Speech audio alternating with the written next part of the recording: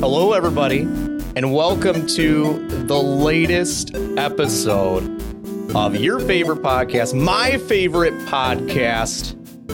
Someone's finally doing a podcast about video games on the internet, and it's us. You guys ready for this? You guys remember the name of this podcast? It's been a whole month. You guys remember? All right, ready? 3, 2, 1. Arcade Parlor. Our clap was better.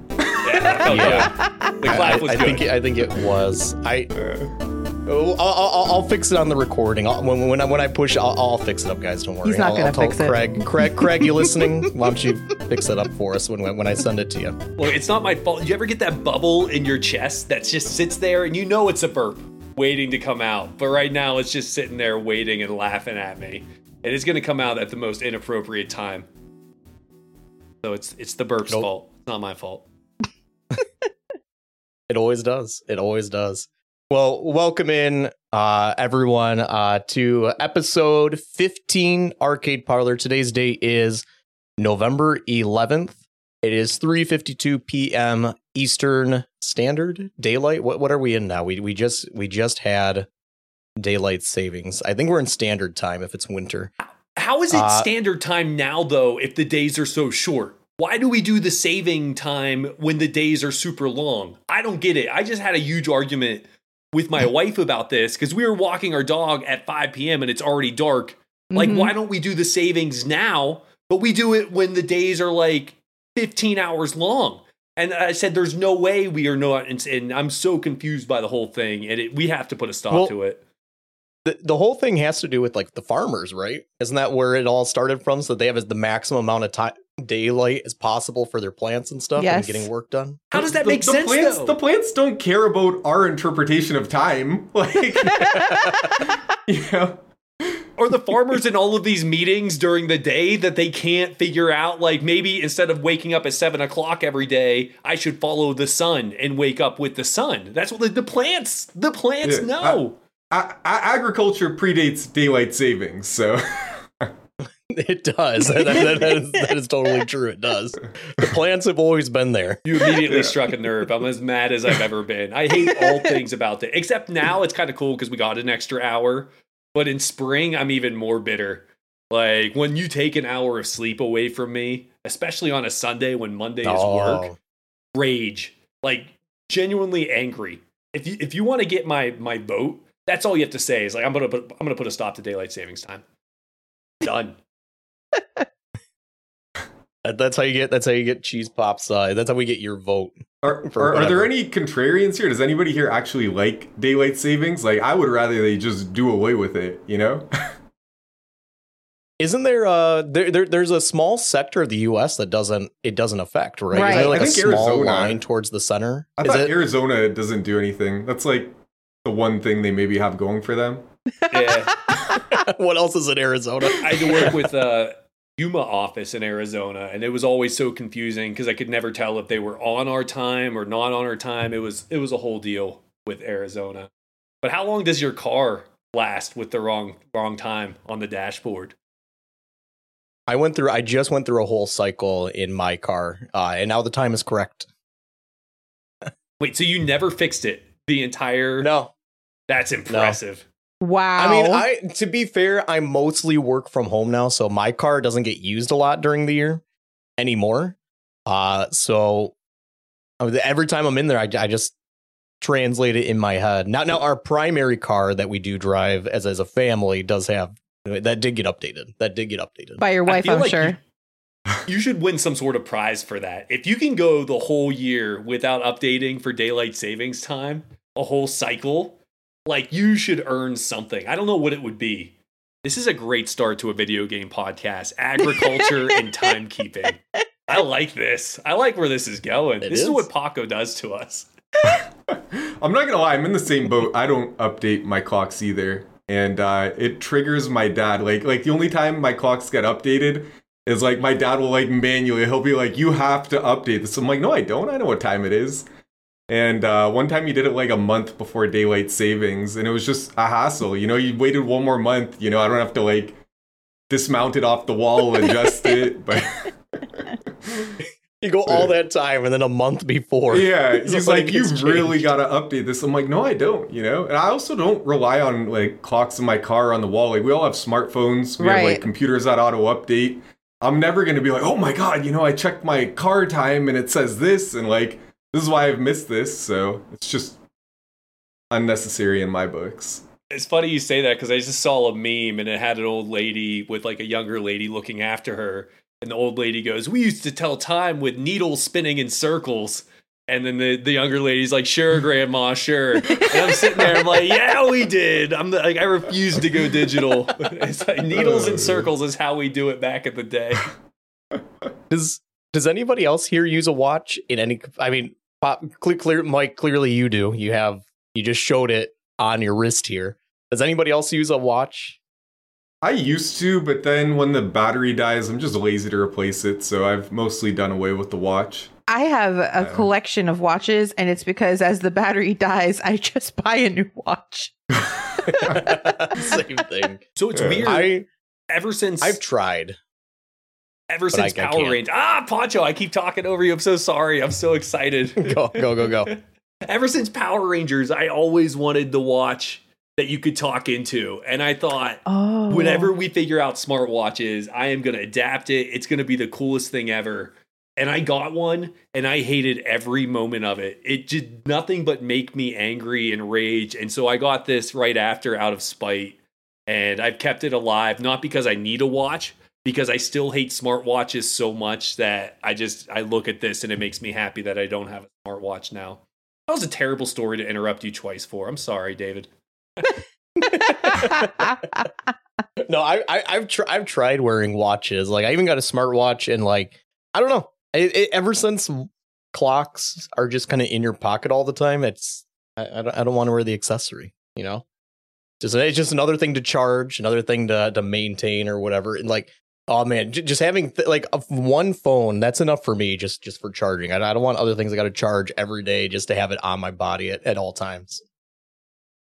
Just another thing. I think for me too, why I also have a watch is I never carry my phone around with me. Like the only time I have my phone is if I'm traveling or out of the house.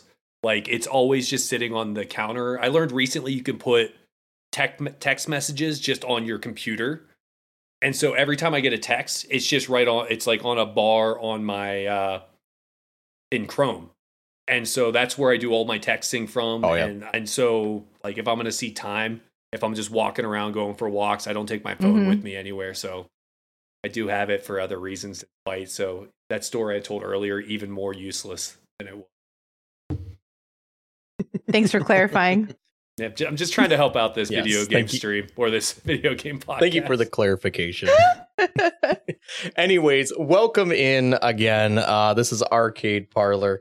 Happy to have each and everybody here who is here live. We are on twitch.tv, broadcasting live to you. Thank you to those who are able to make it in here, and also to our listeners as this publishes on November 13th.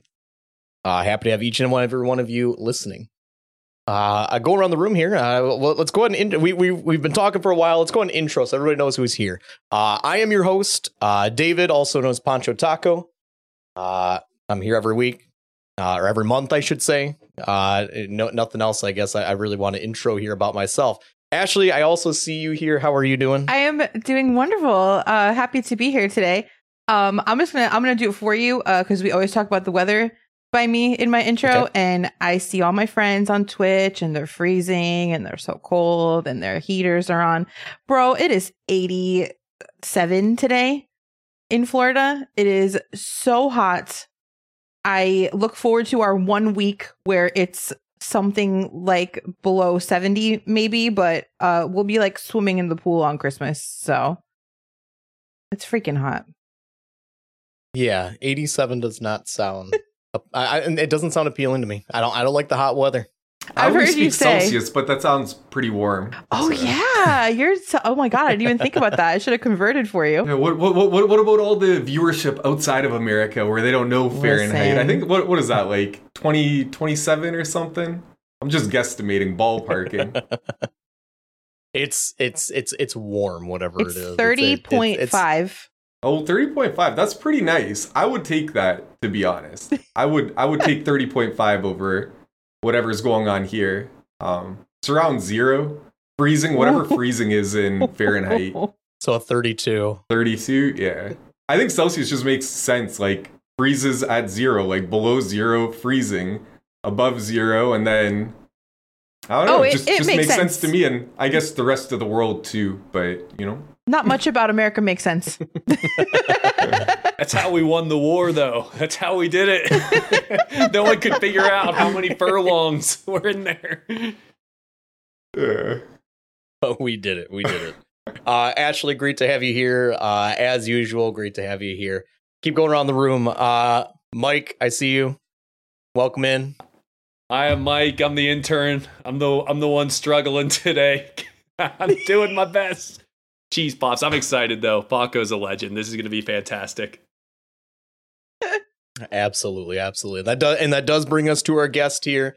Happy to have with us today, twitch.tv / the incredible Paco. Paco, great to have you here.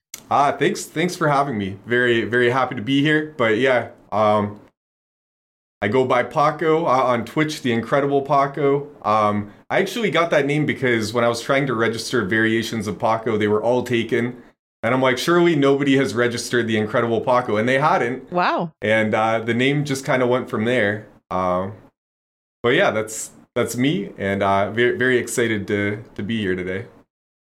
And your name is all in caps too. I love the that. entirety of it. All in caps, loud, proud, all of that. It's not just the incredible Paco, it's the incredible Paco. Every time you come into chat, it's just screaming in your face. I don't have an indoor voice, so I feel like that represents me, as the best way possible. But back when I got that name, that was actually when I was still playing Unreal Tournament and running a community, and people would always joke about me having an ego. So like the name The Incredible Paco was sort of like tongue in cheek. And then I just sort of rolled with it. But now when I'm streaming and I like screw up 100 times, they're like, I thought he said he's incredible. And it's like, no, not anymore. Like when I chose his name like a decade ago, I was less washed than I am now. But it's a bit late for a rebrand. It kind of is. Well, Paco, it's awesome to have you here. Super excited for this episode. And our listeners will be excited as well. Yeah, so episode 15. I feel like a lot has happened since our last episode. I mean, there's been a lot of games I feel like that have come out or are just about to come out. We'll get to some of that a little bit later. We also just had Halloween. How was you guys' Halloween? Do you guys do anything for Halloween or coming up to Halloween? Like, I don't know, parties? I don't know. Do you guys do anything? I haven't celebrated Halloween in like a long time, and now I have a baby, and I was like, please don't ring the doorbell and wake up my baby. So. but before I used to enjoy a good Halloween party, but now I'm pretty boring on that front. Yeah, we're a bunch of nerdy gamers. We didn't do anything. Well, now I have kids. One is 3 years old. The other one's going to be 1 next week.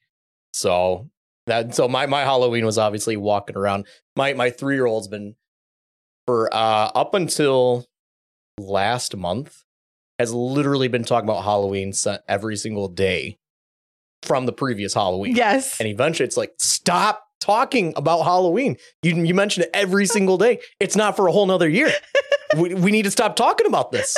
And it finally, like, up until month 11 of talking about it, she finally stopped talking about Halloween. I love every day. I love Halloween. It's my favorite time of year. It's like, so the wife and I love horror movies. We pretty much every day of October, and during the daytime, we'd watch Are You Afraid of the Dark reruns from back when we were kids. And then at night, we watch horror movies. And we did a good job this year. Normally, we're creatures of habit where we'd watch the same movies we've always watched. So watch all of the Screams, Nightmare on Elm Streets. But this year we watched stuff we've never seen before, and even watched some of the old classics like The Invisible Man, The Bride of Frankenstein, and stuff like that. was always a good time. But I love the candy. It's like, this is where I gain weight for my hibernation period. And this is my favorite type of year. And so from like Halloween to Thanksgiving to Christmas, I just put on 10 to 20 pounds. And I love it. It feels great because it's cold, it's dark. All I need to do, like, this is prime. Halloween signals to me prime video game playing because it gets dark at 5 p.m. And when it's dark outside, like, your mom's not going to yell at you to get outside and play with your friends. You're allowed to play video games now. And so that mindset that was instilled to me when I was a wee little lad, like, it almost is still there. So now it's 6 p.m. What are you going to do? Well, I can't take the dogs for the walk. It's dark and I'm scared of the dark. So might as well play some Mega Man X3. That's a terrible Mega Man X game. Well, not bad. It's all right. There's better ones you could be playing. For sure. Just 1 or 2 or 4. 3's like it's good. It's just not, it's better than 5, 6, 7, 8, but the worst of the first 4. Did we all watch Are You Afraid of the Dark? Oh, by the way? Yeah. Yeah. That was my good jam. So maybe good. like 5-6 years ago. I think they have all the episodes on YouTube. Like, somebody just uploaded them, and I was like, oh, I'll watch one. That's like 3 hours later, and I've gone through like 8 episodes, and yeah, that was fun. I think one of the dudes who sat by the campfire, I think he's like a weatherman in Canada. The main dude with the glasses. Yes. Yeah. Oh, I had went such a down crush that on him rabbit as a kid. I liked glasses, so he was like my crush when I was little. He gave me hope. He's still live on the air. I'm just saying. I'm gonna have to look. I'll look him up. Really? Are You Afraid of the Dark Weatherman? It's like The cute girl Sam had the crush on him and not tough Frank, and that gave me hope as like a nerd kid. Like, the cute girl. There's hope for us nerds out there. But there's an episode, I don't know if you guys remember, like the silent library. Yes. Where, like, there's a drawer, like a lady had a box that would like suck in sounds. And the one kid had a little sound machine that would go pew, pew, pew, pew. And that's 100% where I got the ideas for lasers on stream. Because that little sound box being annoying, I'm like, I want one of those annoying lasers that rotates through. And then I'll just use that on stream and it'll be stupid. And then it's Are You Afraid of the Dark where that started. Wow. It's been a fun run since there. But some good. The pool episode is by far the scariest one. With the invisible pool monster that they had to put like the chemicals in to see it. Yes. Terrifying. Awful. Still scared of it. Did you guys watch? Go ahead. No, I was gonna say for me, Halloween ended up falling on a stream night for me. So I streamed on Halloween, and I dressed up like the whole month. I kind of had like a bunch of different like little costumes that I wore, but I dressed as Maleficent, and I like put so much effort into like making myself green. Like, I put like all this green like powder on my face so that I like really looked the part, and somehow like my ring light washed it all out and I looked completely normal on stream, and I had like all this green caked all over me. It was fantastic. All the work. Yeah, that's awesome. Show. Oh, that's funny. Did you guys so Pops, you guys watched reruns of Are You Afraid of the Dark? Did anybody else watch anything like scary or anything? You guys into scary movies, especially in October? Or TV shows, anything? So many new movies that, like, a lot of them were bad. Like, I mean, pretty much all horror movies are inherently terrible, but that's why I love them. There's something fun about that. It's like playing a Sonic the Hedgehog game. Like, you're going to see something like, what are they thinking? Like, what is this? And there's something just endearing about it. But those classic ones that I mentioned, Bride of Frankenstein, The Wolfman, like, if you've never seen them, they're basically like really good episodes of Are You Afraid of the Dark? Because you're not going to get any swearing, you're going to have very minimal violence and stuff like that. But they're still fun. They're still creepy and sci-fi. And The Invisible Man, that has a soft place in my heart. I love that movie now, and it's going to be hopefully a year-long or a yearly tradition, because he's kind of a jerk. He's just an invisible jerk. And like, rarely do you just get jerks in movies that you normally have like, well, my friend died when I was a kid and I want to prevent death. Like, there's always like some good in this evil person that's their arc. No, the Invisible Man, just a jerk. Just straight up a jerk. And I love it. It makes me smile. That's funny. I think this is the first year I didn't actually watch like a scary movie, but I did watch some shows. every year on Netflix, Mike Flanagan puts out a new series. So I rewatched my favorite one that he's done called Midnight Mass, which is incredible. Oh, I really And then like right that after that, one. he had the Yeah? new show called The Fall of the House of Usher. Yeah. That one came out. That was amazing. Usually his things are usually a pretty safe hit. They'll be really good. This one, no exception. Super good show. Just about a bunch of rich people that suddenly everything, for whatever reason, they all just keep dying one by one in the family, and it's pretty nuts. Very good show, though. How does it stack up to the previous ones? Like, I've enjoyed everything he's put out so far. But So Midnight Mass is my favorite one he's done.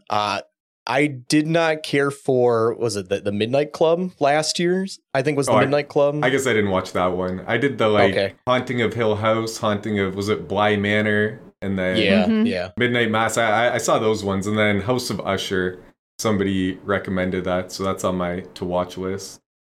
I would say it's probably on par with like Midnight Mass quality wise. I just preferred Midnight Mass, like the setting and everything. Like it just worked for me really well. Yeah. But highly recommended. And I guess I did watch a movie. I did watch a movie, Gerald's Game, which is also by him. Oh, I guess it was on a Mike Flanagan thing, and that movie was good. I guess it's based off a Stephen King short story or something. It was not that short. I read that book. It is not that short. Is it? It's a pretty thick one. It might be short for Stephen King. Normally his like 800-page novels. I don't know. I think like Salem's Lot was like over 800 pages, and like maybe Gerald's Game was like in the 400s or so. But that book, I think I read that book in 2 days. I could not put it down. It was so incredible. And I've seen it was the HBO one, I think, right? Is it HBO who did Gerald's Game? No, Netflix. It's a Netflix original. They did great. Movie. I loved it. They changed a couple of things. I was totally cool with all the changes. A really creepy book because you're just in that one room the whole time. Oh yeah, it's interesting how they do an entire story from one room. Yep. You know, but no, it was. I have not read the original book, but I have heard it's actually really close for the most part. They did great. Some liberties are taken, but most people are pretty okay with what they did. Yep, 100%. But no, that was normally I watch more scary things, but I guess this year I just didn't get around to it for whatever reason. But that was it for me. And then of course Halloween night we took the kids out, went over to my parents' house and walked around. Mm-hmm. The cool thing is with my daughter being 3 years old, she kind of gets you're excited for a little while, then it's over quick. So we only had to walk like one street, and she was like, "Okay, I'm done." I was like, "Good," because it's snowing and it's cold out. I want to go back, drink some coffee. So it was perfect. Speaking of Stephen King movies, it's been a while since I watched Pet Sematary, like maybe a decade. So we watched that, and I kind of have a bone to pick with that old guy at the beginning of he's in most of the movie, but he's like, watch out for the road. Your cat's gonna die if it goes out there. So it's a nice old man. I think it's the guy that plays Herman Munster. And the original one, yeah. Yeah, yes, it is. I forgot. Yes, and so the cat inevitably gets hit by a truck. Spoiler alert for a really old movie. And he's like, let me take you to this Native American burial ground, then it'll come back to life, but it'll be evil. Why? You know this, old man. You know the cat is gonna come back. Like there's so many easier options. Option 1, be honest to your daughter. Option 2, buy a lookalike cat. Option 3, Native American burial ground where evil cat comes back. And he's like, let's go with option 3. I don't see any downside here. And I was so mad. I was yelling at the screen. Like, why would you do this? Why? It's like, it's funny you mentioned that one because I collect Stephen King books. I don't know if I've ever told you guys this before, but Pet Sematary is my most reread book. I've reread that one the most times. So I have a question for you. Does the little girl have The Shining? Because the little girl in the movie, like, she predicts the future, she knows things, and she's like, she is in the loop. And if she says something's going to happen, 99% of the time it happens. And we had just watched The Shining as well. And I'm like, she definitely has The Shining. And I wasn't sure if that's like a consistent thing in Stephen King books that like certain kids have this special power or not. I think like 1 or 2 of the kids in it have it. And I just never put that together. But like she has The Shining. She knows what's going on, which is crazy. Oh, yeah. 100%. I didn't know what you meant by that, but yeah, I never actually read that book, but yeah, she just know he really like takes kids and just makes like shows people like they're not just dumb kids, like they're aware and they know what's going on. Like he really showcases that a lot. But I liked the newer Pet Sematary also, but the old one just it hits different. Herman Munster, just what are you doing, man? What are you doing? Speaking of that, characters making me really mad because it's Christmas. I can relate this a little bit. Have we all seen Die Hard? Yes. Okay. Yes. The first scene in not the first scene, but when Bruce Willis gets to Nakatomi Plaza, goes in and he's like, I'm looking for my wife, and the guy's like, use the computer. So he goes through the computer, types in, Holly McClane, not there, types in Gennaro. There she is, Holly Gennaro. He's mad because she's using her maiden name. And yeah, I'm looking for Holly Gennaro. And then the guy who pointed to the computer is like, everyone's on the 31st floor. They're at the party. Could have said that at the beginning. The only people left in the building are on the 31st floor. But he's like, you have to use our fancy new technology to find her before I help you out at all. And I still get fired up about this today. Like, what?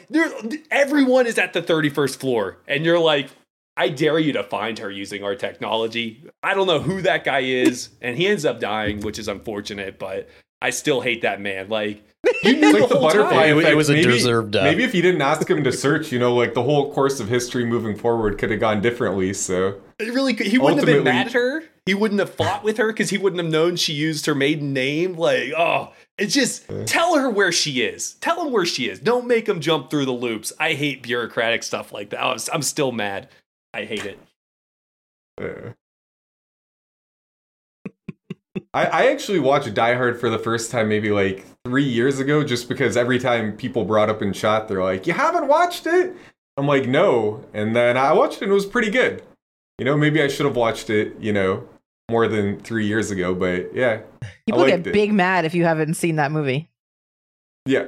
That's impressive that you did watch this. When people tell me to watch something that I haven't done, I'm a stubborn child, and I'll be like, no, now I'm not going to watch it ever. That's because of you. It's like Celeste, the video game. Not going to play it. I don't care how good it is. Not going to do it. Yeah, the more you ask, the further it gets pushed out. Yeah, I mean, people ask, going back to like 2016, I think I maybe watched in like 2020, so I deferred for 4 years, and then I just like, whatever, wasn't doing anything. I actually sometimes like taking movie requests from chat and then just like watching, and if it's good, singing the praise for whoever suggested it, and if it's bad, just making fun of whoever recommended it. So that one was a good suggestion. It is good to know that it holds up, because like I saw that as a kid, and that makes it the coolest movie of all time. But it's like if someone watches Star Wars as an adult, they're like, this is not good at all, man. Like, what are you talking about? This might be controversial on the note of like Christmas movies and stuff we watched when we were younger. Home Alone is painful. Like, when I was a kid, I loved it. But when I watch it while I'm older, I'm just like, what is this? It's like Pop's favorite movie. Oh, no. I get Home Alone 2 is trash, except for the end of the movie. Where it is the funniest thing in the world. Like, it is just, this movie should be rated R. But it's a tiny kid throwing bricks at adults, and I love it. Hitting them in the head and everything. The first one has some one-liners in there, and like it all builds up towards the traps at the end, and I get that. And there's a lot of unnecessary. It could literally be 20 minutes of just the traps, and I love it the same. But it's one of those movies I saw as a kid, and it'll stick with me for the rest of my life. I love it. I still think favorably, just because when I was a kid, I loved it. But again, I watched it back, and I was just like, maybe kid me didn't have the greatest taste. I don't know. My mom, she's like one of those people that like when she watches movies, she never laughs. Like, she's the most lovely and warm person, but just nothing makes her laugh. Home Alone 2, you put it on, and Marv gets electrocuted and she is in tears. She is like such a slapstick physical comedy kind of person, and that whole she needs the physical comedy. It makes I'm me laugh. She would like the Three Stooges or all that stuff. Yeah. Oh man, Three Stooges hilarious. The what is there something in like a movie you guys watch that will always make you laugh? Like, for example, one thing I can think of that will always make me laugh because it's so ridiculous is that whenever somebody's in a car and they lose control and they're like barely missing everything, like flying 90 miles an hour. Everybody's freaking out, screaming, and yet they're somehow barely missing everything because it's so like, I'm like, imagine being in that situation. You're like, ah, like screaming. You're like barely, you know, it's all gonna be safe. But I don't know why that physical comedy at that level always makes me laugh. Like it's so dumb, but it will always get me every time. For me, you guys remember? Do you guys watch Jump Street? 21 Jump Street or 22 Jump Street. I forget. Yeah, the movies. Yeah. I've not seen the TV show. I forget if it was the first or the second, but they sort of had a play on that where, like, you know, you kept waiting for an explosion to happen, but then nothing would happen. And then at the end, I think the thing carrying like a cart of chickens, that's the one that, you know, ended up having the huge explosion. Just made me kind of think of that. But like they're just there. There's like a gas tank that tips over, and everybody's just waiting, and like nothing happens, and then they're just setting up the whole movie for something to go down. One single line in a movie that will always make me laugh is in Step Brothers, and the one dude comes in, is like, "Why are you all sweaty?" He goes, "Oh, I'm watching Cops," and I don't know why.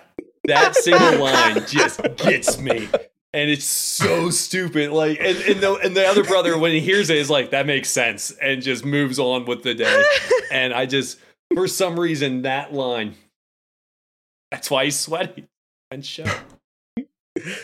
Just watching Cops.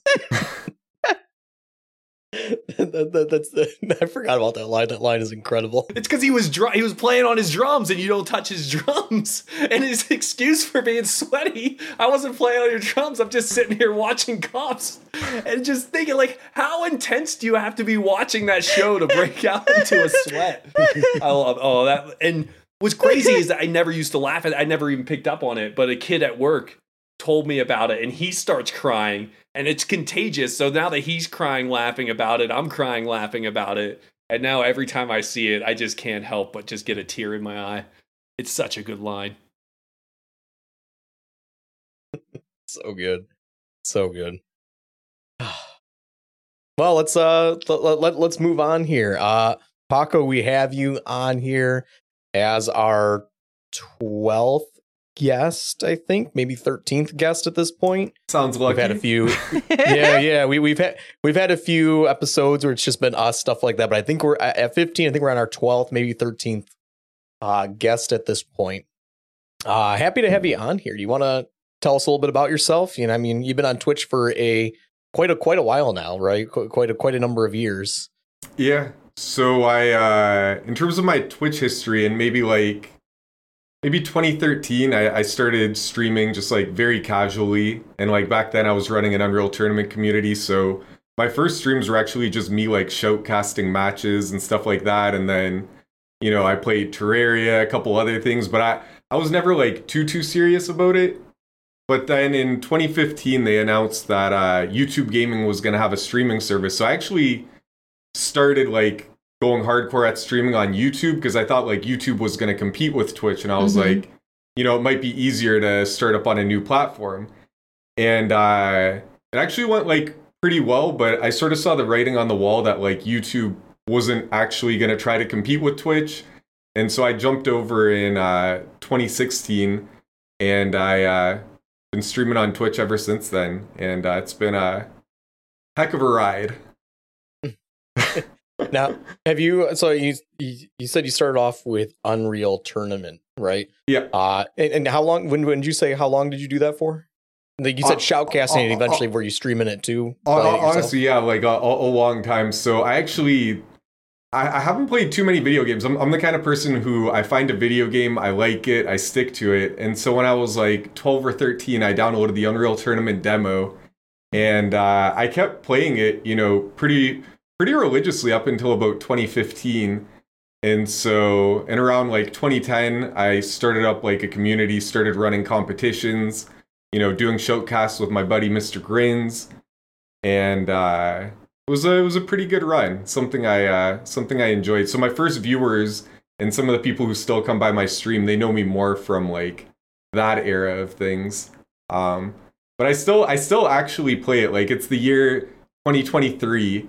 and I'll join organized pickup games and, you know, shoot the guns in Unreal Tournament still.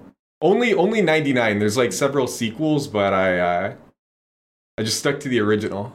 You definitely have people still with you, because I've had people come to me, and I don't know what an Unreal Tournament is, so maybe you could like give me a little bit more background. But I've had people come to me and say, "Oh, please ask Paco about the Unreal Tournament days," and I'm like, "For sure." Yeah, so Unreal Tournament, it's this game that was made by Epic Games. Epic made Fortnite. Mm-hmm. Just a bit of background about them, but so it's this arena shooter. And it's really hardcore. I played Instagib, which was like one-shot kill, but I also played a bit of weapons. But it was one of the first games that could be like heavily modded. So like Epic puts out a game, and then you have all these people where it's kind of like Mario Maker, where like all these people make levels, they make maps, they make, you know, mods and mutators, and the community sort of grew from there. And so it's just like a really hardcore FPS arena shooter. And unfortunately, that genre is not very popular now. And I have my theories on why that is, but I think it's kind of like, it's a really steep learning curve. And like, nobody wants to join a game and get like absolutely pummeled. And so I feel like that's what arena shooters, you know, have going against them. So like, the people who are into it, you know, 20 years later, like there's still people who are like, you know, keeping it going. People will probably be playing that until, you know, maybe like Windows 18 comes out and it's no longer compatible with running a game from 99 machines and playing it still. Yeah. Until something like that, I have a feeling people will keep playing it. But yeah, it's just honestly for me like one of the most fun games I've ever played, and that's why I stuck with it. It's funny you talk about games that are hard, like people don't want to get into it because it's, you know, it's hardcore, right? It's super fast paced, and like you said, the version that you played was a lot of like one shot kill. Like a game like that I think is kind of cool. I'd be interested to get into if it wasn't for the barrier of everybody already being like legendary at it, is like Counter-Strike or something like that. I played that one too. So I played that do you? Yeah. I played it pretty hardcore for about 5 years, but I wish I played it, you know, not just Unreal Tournament, like for those like 15 years there, because when I came over, it's tough. Like I can aim, but I didn't know like the smarts on like how should I position myself, like what should I do, you know, when to just the like different layers to it. But I got pretty good, not like as good as I was at Unreal Tournament, but it's fun. But the thing about Counter-Strike is, if you're new, they actually have matchmaking where you'll be matched against people who are like similar skill level. So you can pick it up. Like it's not going to drop you in a game with, you know, some like pros who are just going to dunk on you, you know, 24/7. So yeah, it is one of those like, but the thing like Counter-Strike can do that because it has like such a huge player base. So it can sort of like filter by all these skill levels.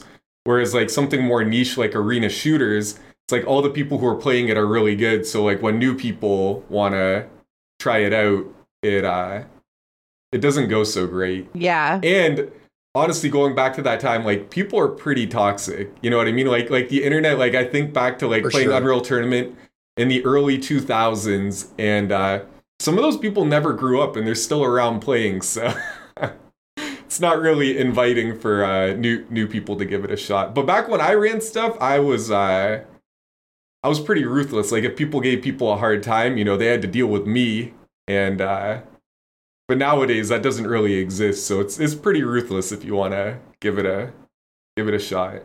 So back in the day, me and my buddies all had Sega Dreamcasts, and we all bought keyboards and mouses to play Unreal Tournament. Wow. And for Phantasy Star too. So if I busted out my Sega Dreamcast keyboard and mouse, you know, you think I'd stand a chance, get a couple of kills, maybe, you know, win a few matches. I would get wrecked. Nice. It was fun. I had fond memories of that game. So you think if they had better matchmaking setups for arena shooters, because I miss arena shooters. I thought they were so much fun.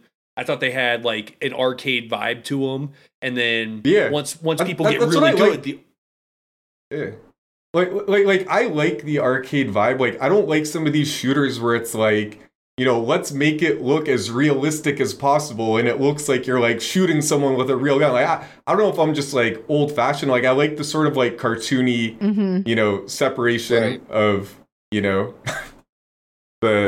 violence, but yeah, I think like the best attempt was a game called Diabolical, and it came out maybe like 2 years ago, and the game is so good, it's so fun, and it lasted all of 2 weeks. So wow.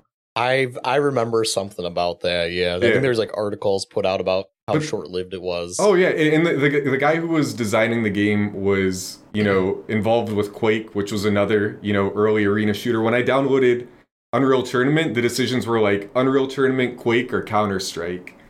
And Counter-Strike's the only game from back then that's still going strong. But like Diabolical was just like an amazing game, and it just couldn't pick up any traction. So I don't have too much hope about arena shooters making a resurgence. I got my heart broke with Doom 2, which is an amazing game. I love Doom 2, like the newer one that what's their faces made. Eternal? Doom Eternal. I love Doom Eternal. Mhm. The multiplayer on that was the worst thing I've ever played in my life. And I'm sure if it's good, if you like it, I'm not saying it's bad. I'm saying for me, I wanted like an arena shooter. I wanted to get back into that. And it was some weird monsters versus one Doom guy thing. And that broke my heart. And even the first Doom, like it had an arena shooter attached to it. Was it perfect? No. But I'm like, okay, I can get my fix and kind of move on. And I was really looking forward to putting some time into Doom Eternals. And I forget what, like, the quote from the guy made me mad too. It was like, no one wants arena shooters anymore. And like, I was like, well, we don't want this either, whatever this is. I remember being super frustrated by that. Yeah. So on the note of Unreal Tournament, they actually were going to make an Unreal Tournament sequel in 2014. And because I was like involved in running my own community, I actually got flown out to Epic to like give feedback on the game. And so I was like super, super excited. I'm like, finally, my favorite game from 1999, like they're going to remake it. And it was like a great experience, but I could tell that it wasn't really going to go anywhere. And you guys haven't heard about Unreal Tournament 4 because it's vaporware, deleted off the Epic Games Store. But this was around the time that they were working on Fortnite.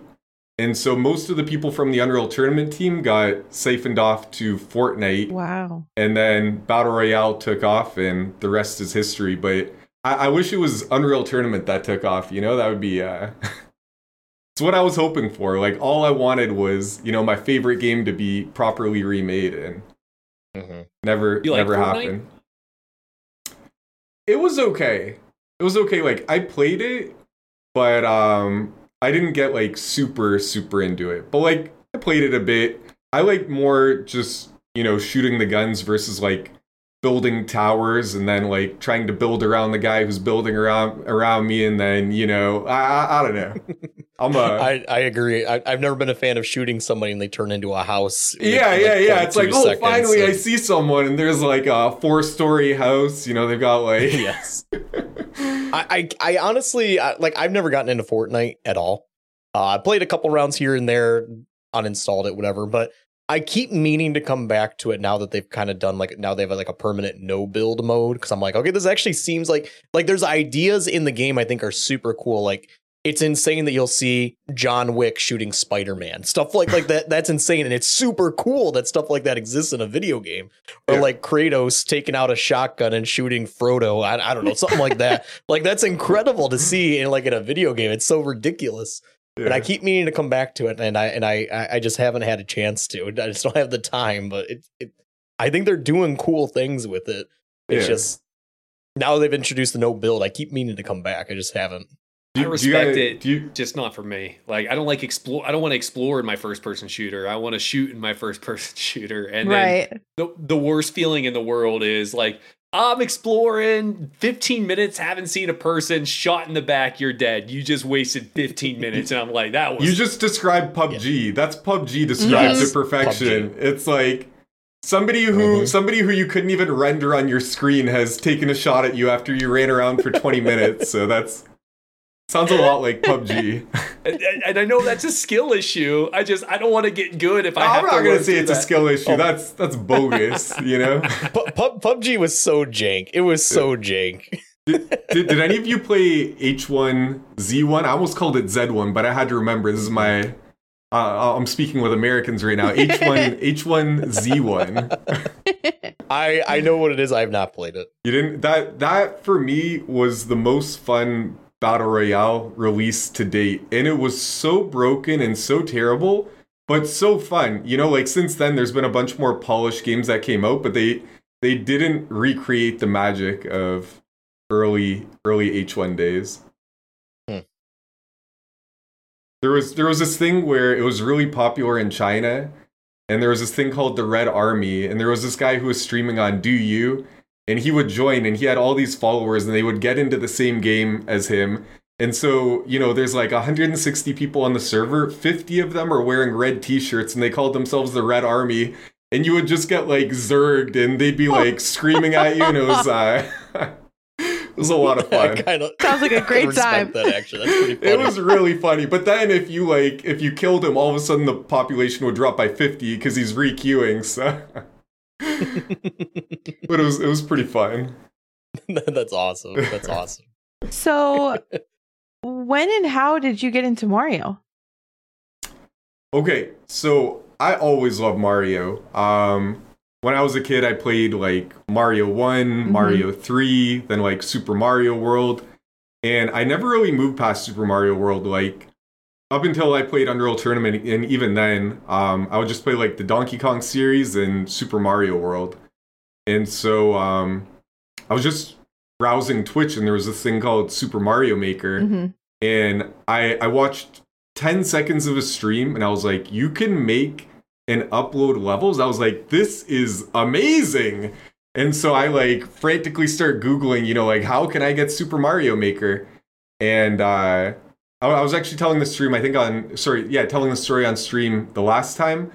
But I went on, in Canada, it's called Kijiji. It's like the equivalent of Craigslist for you guys. Okay. And I saw, you know, somebody was selling a Wii U with Super Mario Maker for like $200 all in.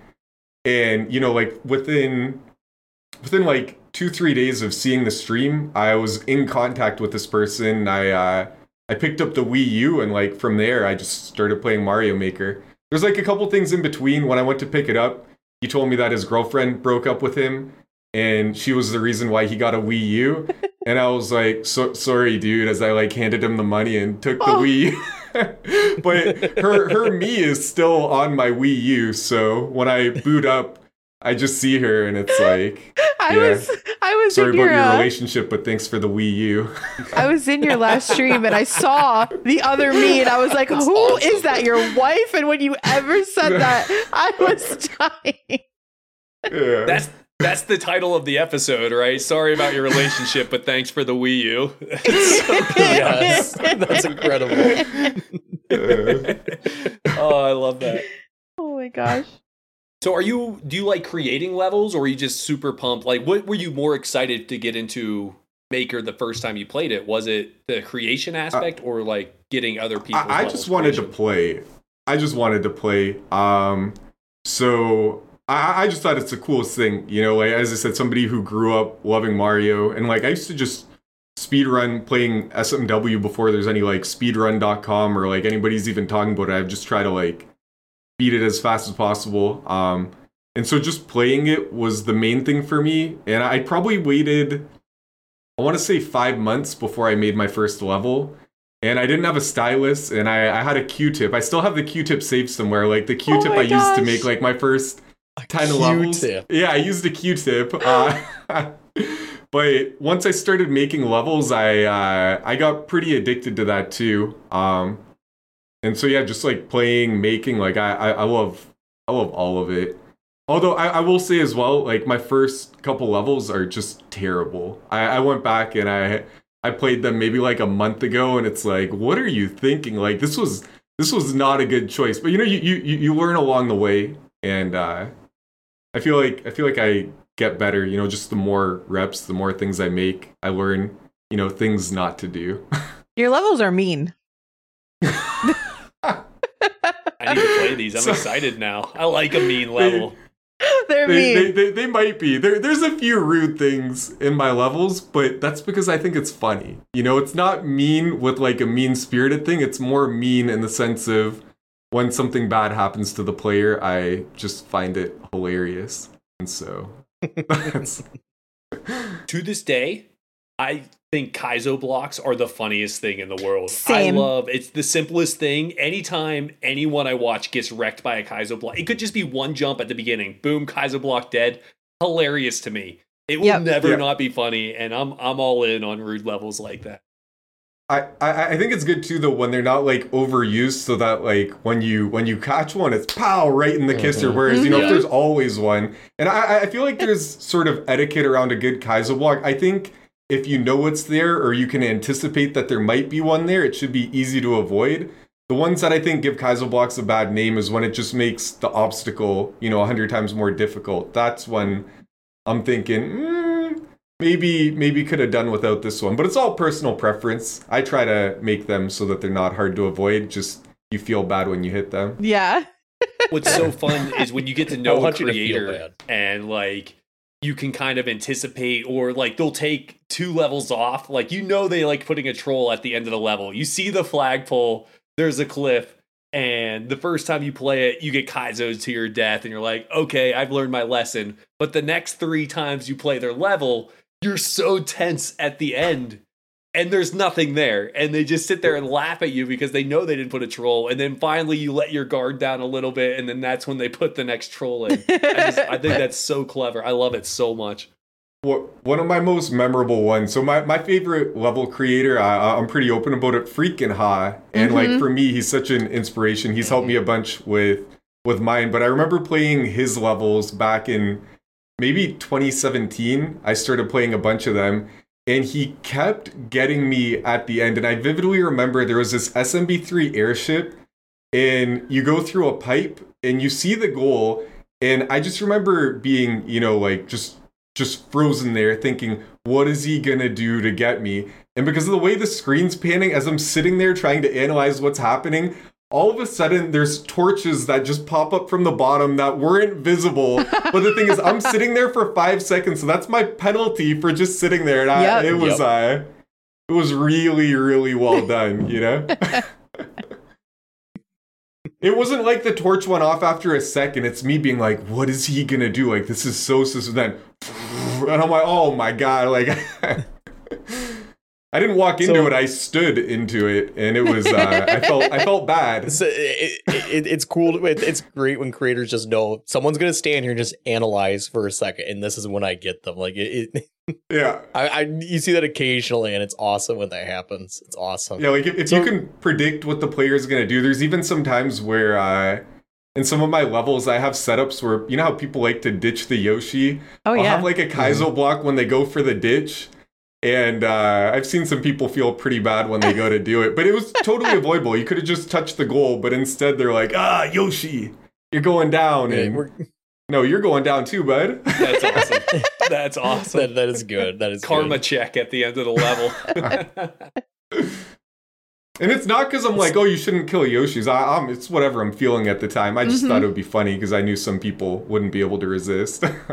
For me, that's like a sign of a really good level creator is when you can add that troll at the end. You've killed, like, I'm dead now because of that troll, but I'm still excited to go through the level again because like the level, even to get there, is so much fun.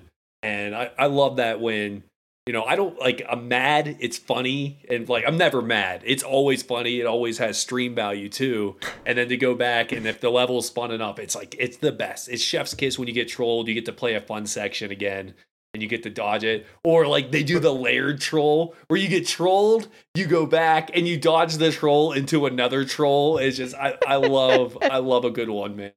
So I think this actually does make me a mean creator, but I have this one level, I think it's something like 10 out of 20,000, so it's outrageously difficult. And you would think that after beating, the very difficult part, there wouldn't be a Kaizo to the goal. And I feel like most players would say, this level's so unreasonably difficult, surely nobody would do this. But I did it. So I guess I am, It's a little mean. Just a little. That's so mean. And because of that, it's at 10. How many people have gotten there and just gave up? They didn't want to redo everything. Broken I want to say that like controllers. 5 out of the 10, you know, probably hit it. The other few maybe saw somebody else hit it. Mm-hmm. And a lot of the people who hit it did not give the level a like. They beat it out of the spike because they're like, I spent 2 hours on this, you know, I'm getting on the clear. And So many broken controllers. That has to make you like just sleep sound at night knowing you're helping Nintendo sell controllers. oh man. So But I feel like if you started ditch it, with- you got to take it, and trust me, I've taken it. You know. Yep. Oh, for sure. As a streamer. Yeah, Oh, absolutely. Yeah. Absolutely. So you said you got into Mario Maker with this Wii U that was from a broken relationship. Yes. Was it pretty much just Mario Maker from there on out on stream? Pretty much. Once you got that? No. So this was back when I started on YouTube, and I was actually streaming twice a day. So I did Mario, and then late night I would play H1. So it was like two sort of different demographics because I do like, you know, FPS shooters. I like battle royales if they're fun, and there hasn't been a fun BR in a couple of years. And so I was doing both, but eventually I transitioned to mostly Mario, and then maybe I would do like a Frag Friday and play FPS, you know, maybe one day a week. But I just find like Mario Maker is the easiest game to boot up, you know, have a good time with. And, you know, all these years later, like, I still love it. You know, I think there's something wrong with me. Like, I still love it. I mean, like today you're playing Mario Maker 1, right? Yeah, so I have Mario Maker 2. It's fun, but like there's something about Mario Maker 1, the physics, the ways that you could cheese and outsmart, you know, level creators. Whereas like in Mario Maker 2, they gave the Timmies a buff. And the stuff where I could, you know, outsmart them, now it's like, oh no, you have to do this obnoxious obstacle. Have fun. And it's just less fun in my opinion than 1. Like there's just certain tech and certain things you could do that you just can't do in 2. Mm-hmm. But I still like 2. 2 is a better game, but 1 is a more fun game. And when I say better game, it's like more polished, more put together. Sure. But like what makes Mario Maker so fun is just how unpolished and goofy it is, you know? At least for me, that's what I like about it. Endless, terrible compared to 100 Man. Costumes were so much fun, and like as you said, like there's something. It's not Nintendo making the levels, so they shouldn't be like, oh no, this is not intended. Like just let it go, you know, kind of deal. But that's from someone who would just, you know, seems like they over-regulate sometimes. But whoever said Endless was a good idea, they need to be fired, or just say like do 100 Man and then. Do you want to continue? Whoever redesigned the Spike hitbox, get rid of them. You know, and I don't want anybody to lose their job, but whoever said, hey, we should make this pixel perfect, get them out of here. You know, or at least put them in a different department. Yeah. Unbelievable. I do. You can go to the mail room or something. Yeah, give them the mail room or something. You know? Let's do this right. Give them a promotion, give them more money, but send them to the mail room. They're not allowed to design hitboxes anymore. So they can still have a happy life and happy family, but they are not doing hitboxes anymore. I like this. Exactly. I want them to do great. I just don't want them to have any say if Mario Maker 3 comes out on like, you know, and I think they've maxed it out. I don't think they can make that hitbox any bigger. So life finds a way. I don't think so. You know what? Before we go any further, I gotta say, there's a copy pasta that's been going around that for some reason for the longest time I thought it was about you. It's about the Paco Gutierrez. Yeah, no, yes. different Paco. Yeah, like I heard it recently in a stream like a couple weeks ago. It suddenly, I don't know. This is from something a couple of years ago, but for some reason the copy pasta has gotten big again. And I only half paid attention to it and I saw your like Paco in their net. I just assumed it was like somebody made some weird copy pasta about you.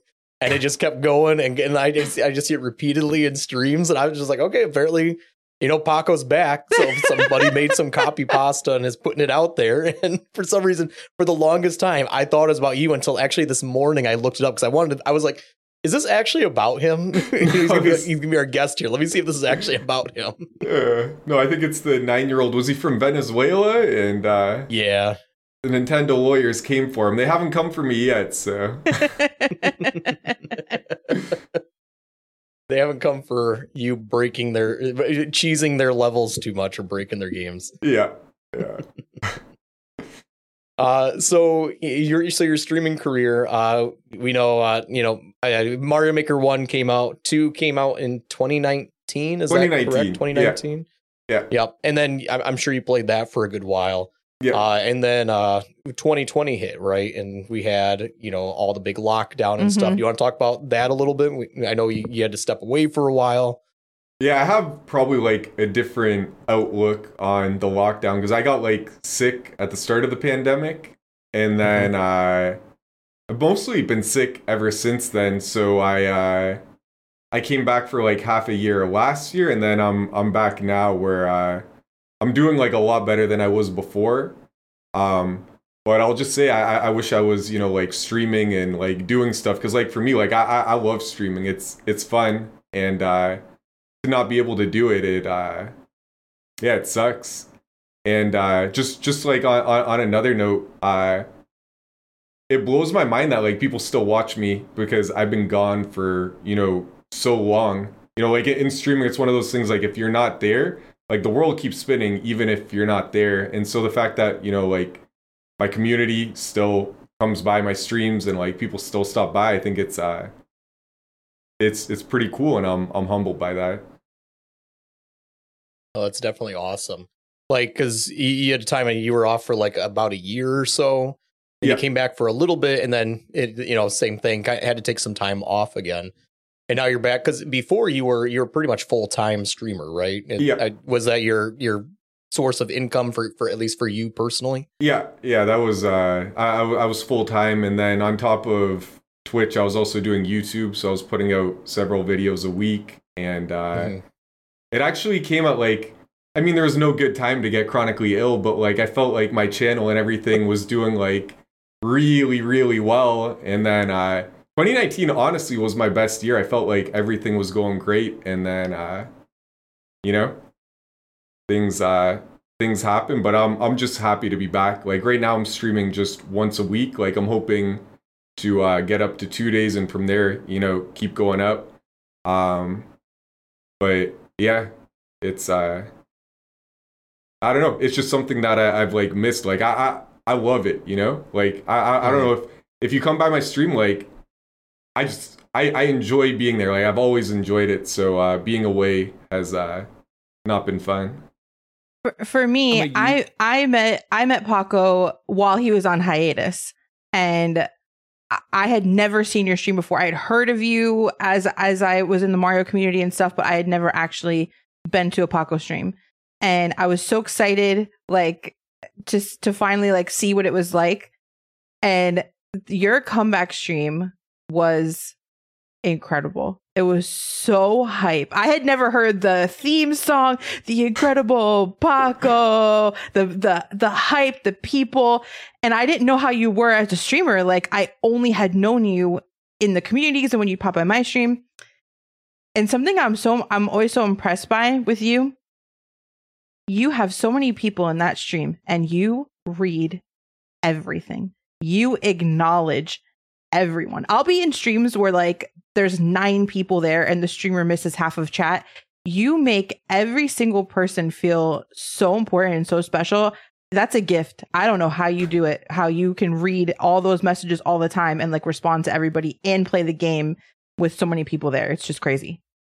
Oh, thank you. Yeah, I don't know. Like, I think I'm just really good at like reading peripherals where I can like play and read at the same time. I used to be even better, but like I'm still doing okay. I also used to have a knack where I used to have just like really, really good memory where somebody could write something in my chat and I would remember something they wrote 4 years ago when they're not even a regular. I don't have that anymore. I'm still pretty good though, but I actually freaked someone out because this was like back in the day when I was still streaming on YouTube.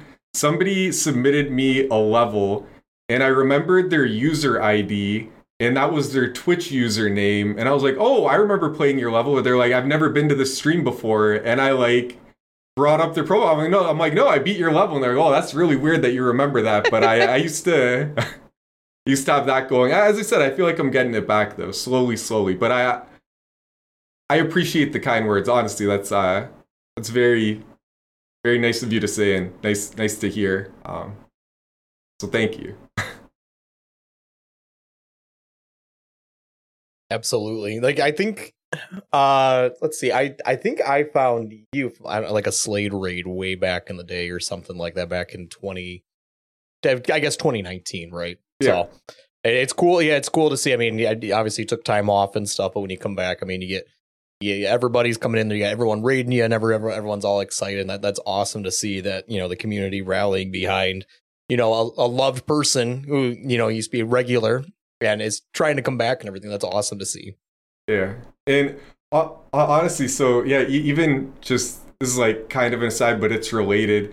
In the years 2016 up until 2020, like I didn't really take any time off. I was like super freaked out that, it's like the mindset of you're doing a stream, if you're not there, like as I said, the world moves on. And so I now realize that, I probably could have taken a week here, taken a week there, seeing how I, took a year, and a lot of people are still there. So that's one of those things that, like, I wish I didn't have to have what happened to learn that. But yeah, I just think back to, I totally could have taken a day or two here and there and like not panicked about, not there. Because I don't know, for me personally, like I put like a lot of pressure on myself, and I guess I just put like a lot that it's like, oh, you don't want to take time off, you don't want to do this, that. But yeah, after missing like 2 3/4 years out of like the last 3.5 years, I've realized that I probably could have taken a day or two or even 3. I'm a huge WWE fan, wrestling fan. I love professional wrestling and like the entertainment aspect of it. And for me, Twitch is something very similar. Like you can have these characters, you have it, but it's year round. It's week to week, and listening to a lot of wrestlers talk when they get injured and they go out sounds so similar, because they're like, their comeback, they're nervous, or the fans going to remember me. They're sweaty, and like they all come back with the same thing. It's super emotional. They're so glad to be back. They probably could have spent more time with their family. And I'll tell you, from my perspective, if I take 2 days off, terrified. If I get to the 3rd day, I'm like, well, it's back to square one for me. And so I still have that mindset you're talking about, but you put so much like love and effort into it. So I'm trying to be like, it's okay, spend time with your wife, dude. Like, you're allowed to take these days off, but I totally feel that. I promise you're allowed. I promise. You can trust me on that. Like, as I said, like, I mean, there's like a balance, but I think just for me, like, I probably had a really bad balance where it's like, no, like, you can't, like, you got to do this, you got to do that. And then, yeah, I just learned that, you need a day, take the day, or like, you need a week, take the week. That's just, my mindset going forward. I mean, I don't stream for a career by any means. I have a full-time job, but I take streaming really, really seriously, and I have the same thing. If I'm having a day where I'm just like, I don't think I can bring it today, I struggle with like taking it. I'll go to Pancho Taco and Cheese Pops and be like, they're gonna forget me. They're gonna find somebody else, and it's so important to put yourself first and put that in perspective, because Pops has said this to me multiple times. Like, if you're not going to bring your all, like, and have a good time, take a day.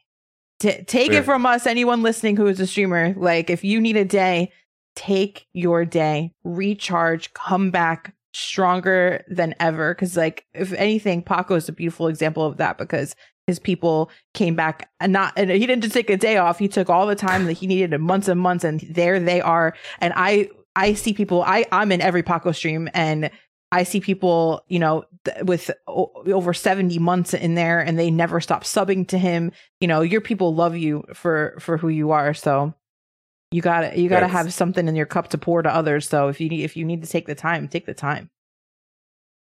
Yeah, as I said, very, very humbling. And also, I can tell you, if you need, honestly, all of you, if you need a day, honestly, take the day. And my mindset too, I did, sometimes take days back in the day, but that was more like, instead of planning fun things, it was more like reactive. Like if I, didn't feel great or I wasn't in a good mood. And like my philosophy too, most of the days that I took up until 2020 were, days where I was like, I can't put on a good show. And, I'd rather put on no show than like have somebody come and I'm in like a bad mood. And then when they click off my stream, I don't want to like pass on those vibes to anyone else. So like the days that I did take were the ones where I was like, I just didn't have it. But I'm also fortunate because sometimes too, like my chat is pretty funny. Like the days where I wasn't like, here, even if I was like here, I feel like they could like make up the difference and sort of like carry me across the finish line and be entertaining. Yeah, because honestly, like I could just sit there and not even say anything, and they'd probably be like cracking themselves up and cracking me up. So that's what's so cool, because you get that, like there's that leeway. Like I can be 50% to 100. I'm gonna stream because you're gonna hit go live, and it's gonna be hard to hit go live. But once you do, there's that one jerk that just knows how to make fun of you. And like, that's all you need is that one person's like, hey, what's up, jerk face? Were you ready to be terrible at Mario? And you're like, you know what? Yeah, that's exactly what I feel like doing, is being terrible at Mario. But it's just, it's when you're below that 50 line where like, you know what? Maybe that's your one chance to impress this one viewer. And maybe you'll have a viewer for life, but you just went in and just were like, bleh. And now you'll never get another shot at it. That's where you just got to take it. Exactly. Like there's that threshold, and like, yeah, for me before, it's like if I can't hit this threshold, I don't want to. But there's other times where I was like borderline. But as I said, just like chat being able to, do their own thing. And honestly, I'm convinced some people come to my chat just to like see some of the other chatters. It's not even me. They're like, what's this? Why is this guy on the screen? Like, I'm gonna stop talking. They're just like going back and forth with one another, and I don't know. I like it. I feel like I got a pretty cool community of people who stop through. I think the Mario community is they're so like there's a good mix, but the majority are super good hearted. Just want to have fun. Just want to see the streamer get trolled and just enjoy their time. And like, it's such a cool escape. And literally everyone, even if it's like SMW ROM hack community, I don't know why I said it that way. I love the ROM hack community. Like everyone in the Mario community is welcoming, wants to see each other succeed. And it's been a blessing, because I've seen other communities, like it's like going back to Xbox 360 toxicity days. Like you got to know everyone or else no one's going to talk to you. Like you have to be in this stream for at least a year before you get acknowledged and things like that. And it's not the case with Mario. Yeah, like for me, I would say most of the streams that I watch are within the Mario community. And sometimes when I like branch out and go to like different areas, it's almost like culture shock, just seeing like how different things are. Whereas like a lot of the streamers and viewers and people in Mario, I'm like, these are people who I relate to and like. And then that's not to say there's not people who I don't like outside of it. It's just, a lot easier to find people that I like, within the community than when I branch out and go other places. I think that sometimes we don't even realize like how lucky that we are in the Mario community, because especially in Mario Maker, because there's trolls and people who want you to play my level, but then there's the bulk of the community that wants to help you. And I have like a specific memory of one night, and I had just started my Get Good challenge in Mario Maker, and I was doing the expert levels, which are not difficult levels, but I was so new, and Paco was in my stream, and I was taking like 2 hours on this level, and all I had to do was like up throw shells, and it was so simple. It was something that I could now probably do in 3 minutes, but he stayed the whole time. And I remember Paco, I don't know if you remember this. You were like, I'm going to hold my breath. Was that when I was holding my breath? Yes, when you were holding your breath. I was just going to say that. You were like, I'm going to hold my breath until you beat the level. That's so good. I'm stealing that everywhere now. Yeah, and then I was like, Paco, you're not going to be around very long if you hold your breath. And then I beat the level that try. Yeah, I just remember you're like, it's not going to go so hot for you. And all of a sudden it's like, oh my God, I did it. I did it. That's so good. If you don't beat this level, I'll probably die. Good luck, though. Yeah, no pressure. That's so awesome. I'll be passed out on the floor here. Oh, I love that. The other thing that's cool about, I mean, the Mario community too, is that, I mean, like, it's not huge. I mean, it's big, but it's not this massive thing, right? You can usually pop in any stream and you'll recognize at least somebody, Right. you know, and be like, oh, yo, what's up? You know, whatever. And that in and of itself is pretty cool. You know, it's nobody, I mean, people have their preferred streamer. Nobody's like an exclusive streamer to like these 200 people only watch this person, you know, stuff like that. It is all shared throughout. Everybody knows everybody. And it because of the size, and I mean, and now albeit it is smaller than it, you know, as games progress and stuff like that, it is smaller now, which hopefully it'll regrow at some point with some things maybe that'll come out in the future. I don't know, but it is cool because everything is being part of a smaller thing. You know, first off, it helps boost streamers because, you know, there's fewer people to watch. It's not like you got to scroll like 400 streamers to find one specific person. You know, you go and like right now, Mario Maker 2, I don't know, it probably has like maybe like right now, I'm going to guess like maybe 3 rows of people streaming it. So, I mean, like, and you probably recognize the names. And so it is kind of cool. I mean, it hasn't always been like that, but it is now. Yeah. So just being a smaller thing, you know, it does help streamers, you know, streamers get to affiliate pretty quick, streaming Mario exclusively, stuff like that. And it is kind of cool to see that, though. It's interesting to see how things change. Like back in the day, the thing is like there's probably 20 people doing viewer levels at any one time. Whereas I feel like in Mario Maker 2, it was less of a thing. And especially now, I don't think there's as many people who are doing. I mean, there still are. It's just like before it was like guaranteed if you made a level, you know, you could pick between like, and people would go to like see how big the list was to see if they were going to get in. Like, is it random? Are they going in order? And then you would have all these dump and runners, and like everybody would be able to like spot out the dump and runner because your community knows who like the regulars are, and somebody's just adding a code. Meanwhile, you're doing like 100 Mario, and somebody's adding a code. It's like, dude, you're not even reading the stream description. Like, I feel like that's definitely less nowadays. Like I don't really stream Mario Maker anymore. It's been a long time since I've done it, but like even when I was towards the end of it, there wasn't as many like play my level streamer. Like that meme kind of is dead to an extent now. I think it was more of a Mario Maker 1 kind of thing. And yeah, I just vividly remember you'd have like 5 people minimum a stream just dumping, running, like putting a code in, and it was just fun to like spot them out and sometimes make fun of them.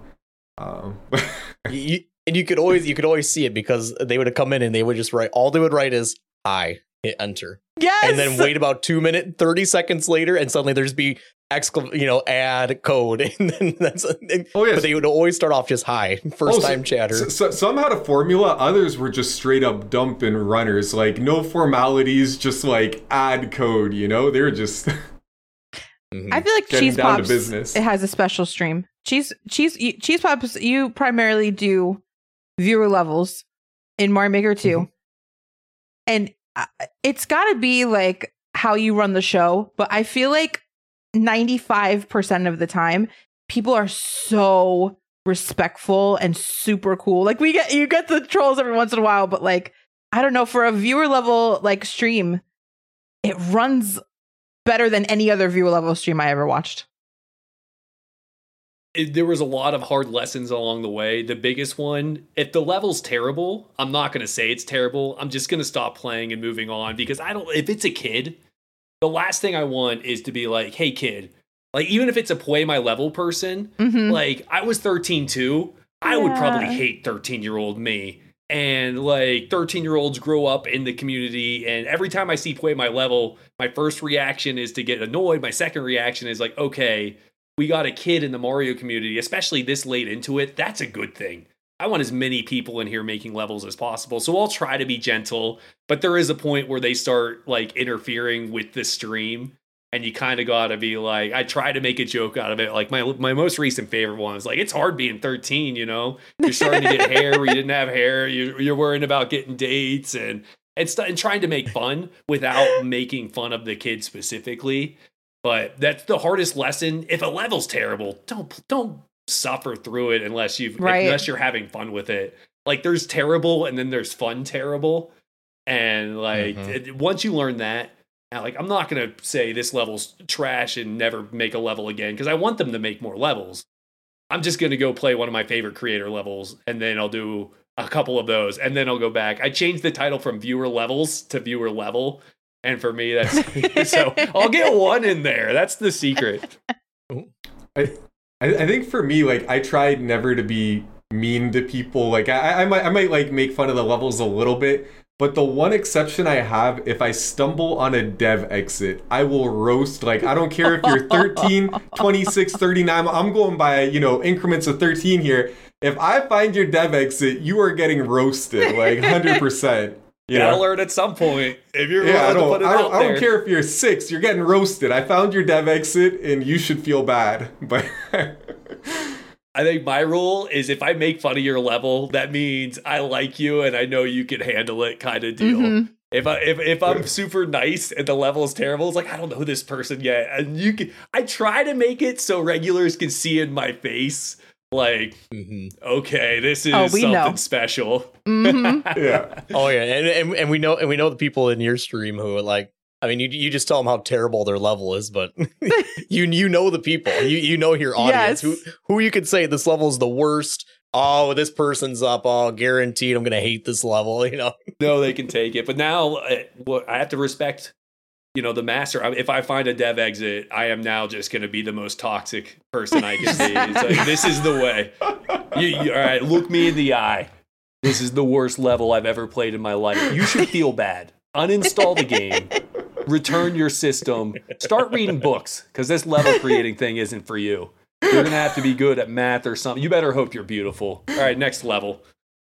I just feel like they have it coming, like they make this outrageously difficult thing which might not even be possible, but there's this just, one little trick they have to get through. There's actually a viewer I have now, and I still remember he gave me some consistency level where I had to do something like 500 shell jumps, and then I found the key, and I roasted him, but he still watches, so we're good.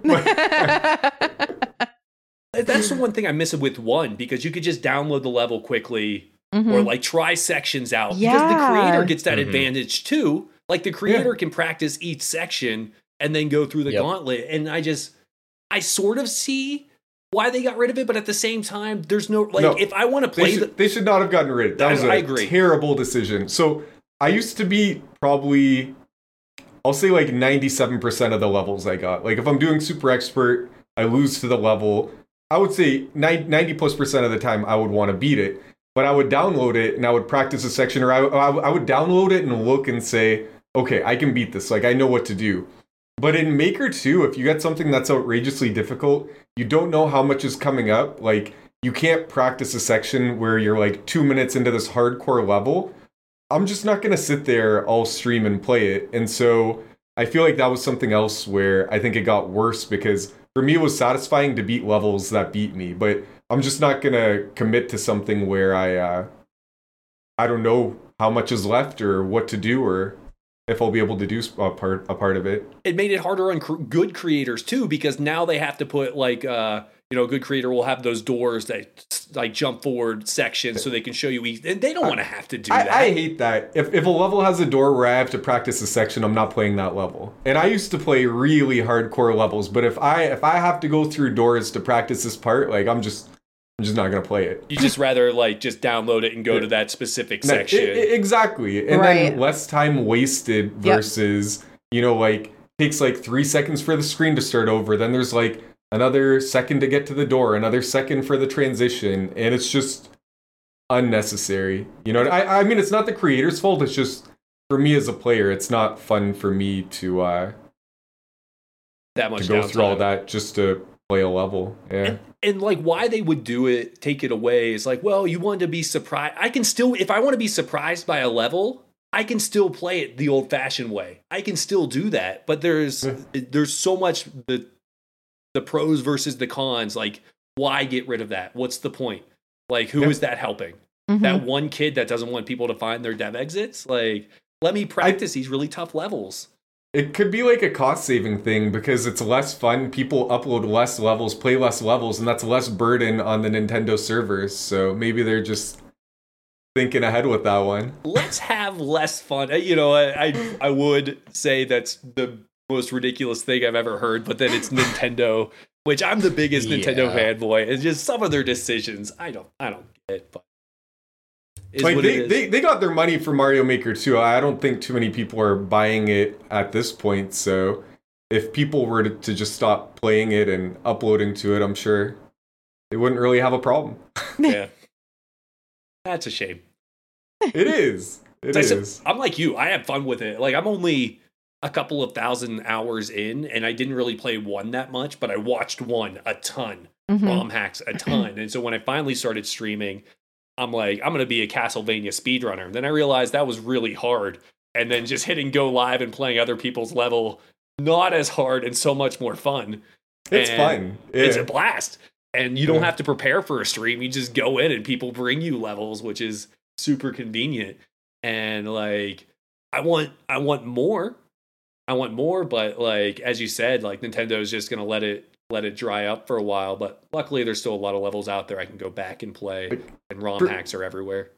For me, I was so disappointed when, you know, they had DLC, they would put out an update, and every time they added new items or new things, the game would just get this spike. And how hard is it for them? Even if, you know, once every 6 months they add 2 extra enemies or they give a new tile set, like anything like that would breathe so much life and interest into the game. And instead, you know, within a year, they're like, this is all you got, bye. And I talk about that every podcast. It was the worst. I threw a chair through a window, metaphorically, because they literally like, and we're never updating this again. I have never seen that before. They could have left it open-ended. They could have been like, you know, maybe there's stuff in the future, and they're like, no, we're done. There will be no Christmas this year. Any potential excitement, even though it was never going to happen, we're just confirming. Done. This is the final update. Just anything from here on out, we will be removing features. No new features will be added. And it's like, you can only create with snake blocks and blowy joeys from now on. The deluxe edition. Yeah. You just got me super mad. That was the worst day of my life. Literally the worst day of my life is when they're like, we're never updating it again. Why say that? They've never said that with any other game in history. I still think Double Dash is going to get DLC. Yeah. There's a chance. Yeah. I won't say which finger they held up to the community because it's a PG podcast, but they definitely held one up, I'll say. And it wasn't the thumb. I think they did. It wasn't the thumb. No. And it was so early in the life still. Yeah. And like, I think they're just like, all right, dump everything, we're out. Because it was such a huge update, which they brought a ton to it. But I think they had a plan to like drag it out a lot longer, which would have been, I've been okay with. It seemed rushed. They just like dumped the stuff. Like it looked like they had a slot. I think people were hypothesizing that maybe Mario 2 was going to have its own mode. And then all of a sudden they were like, no, we'll just make it a power up. Right. And I just remember being stunned. I'm like, wait, that's it? We're done here? And here I am. It's 2023. Still stunned, still shocked. Right. Actually, I'm not. It's Nintendo. I'm disappointed. I'm not stunned or shocked. I have no expectations for Nintendo. I love their games. I don't love the company. I don't. They could have just did like the Tanuki suit. Like, what's the one where you could turn into the statue and stomp down? Yeah. People would have loved that. Thousands of people would have opened the game again just to hit the down button and turn into a statue and be like, wow, I'm a statue. Right? You know? That's simple. Hammer Brothers suit? It's wild to me because I'm looking it up now. Mario Kart 8, originally released May 29th of 2014, just got a DLC like in the last week or something like that. A couple days ago. Yeah, the final, and they're done with it, it sounds like, but they've actually added a thank you for playing now to the final one.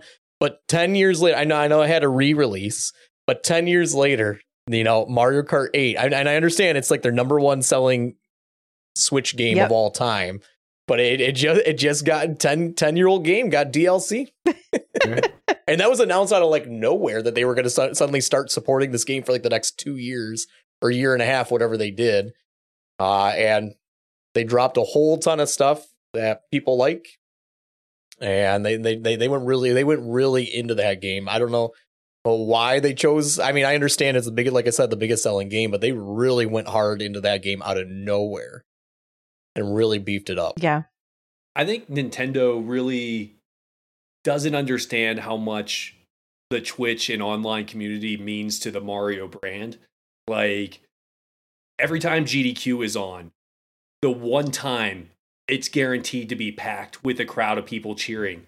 Super Mario World and Mario Maker. Those two are all, it's not for Mario on the Wii U. It's not New Super Mario Bros. 2 Deluxe. It's not those games. It's the games that the fans have kept alive. And so people like Paco, people out there making ROM hacks, people streaming it on Twitch are so huge to the point where like kids are coming in. Kids don't know anything about like, half of the sequels, but they still know Super Mario Brothers or Super Mario World and the ROM hacks, and they're into those. They don't want to play the game, like things like that. And then the movie comes out, the brand is bigger than ever because it's just such a huge community. And I think, Mario Maker and ROM hacking community has been a huge part of, like, that's what sucked me into Twitch. Yeah, me too. Like ROM hacking and Mario Maker. Me like too. This is the coolest thing ever. It's not, if it was just Super Mario Brothers U, I'm out, Nintendo hates ROM hacks, I'll tell you that. Oh, they much. sure they do. hate it. Also, it's like a company. I don't think they've ever like acknowledged ROM hacks exist. We know they hate them, but I don't think Nintendo has ever like acknowledged in any sense that they exist, right? They kind of have, and it's sort of.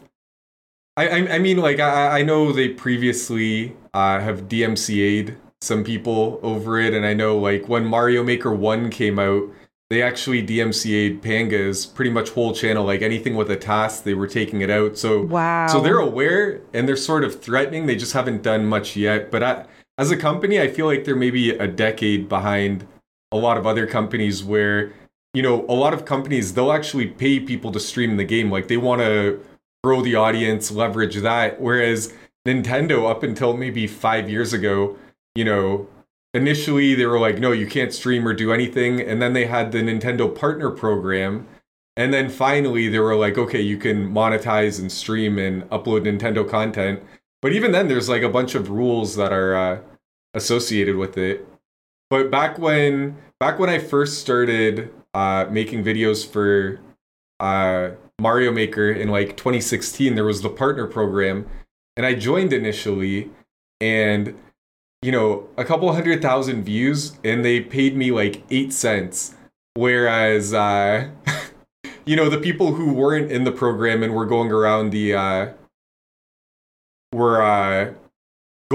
system, like you were actually making money. So eventually Nintendo allowed people to do it, but like anybody who actually joined their program, they were just paying pennies, Oh yeah.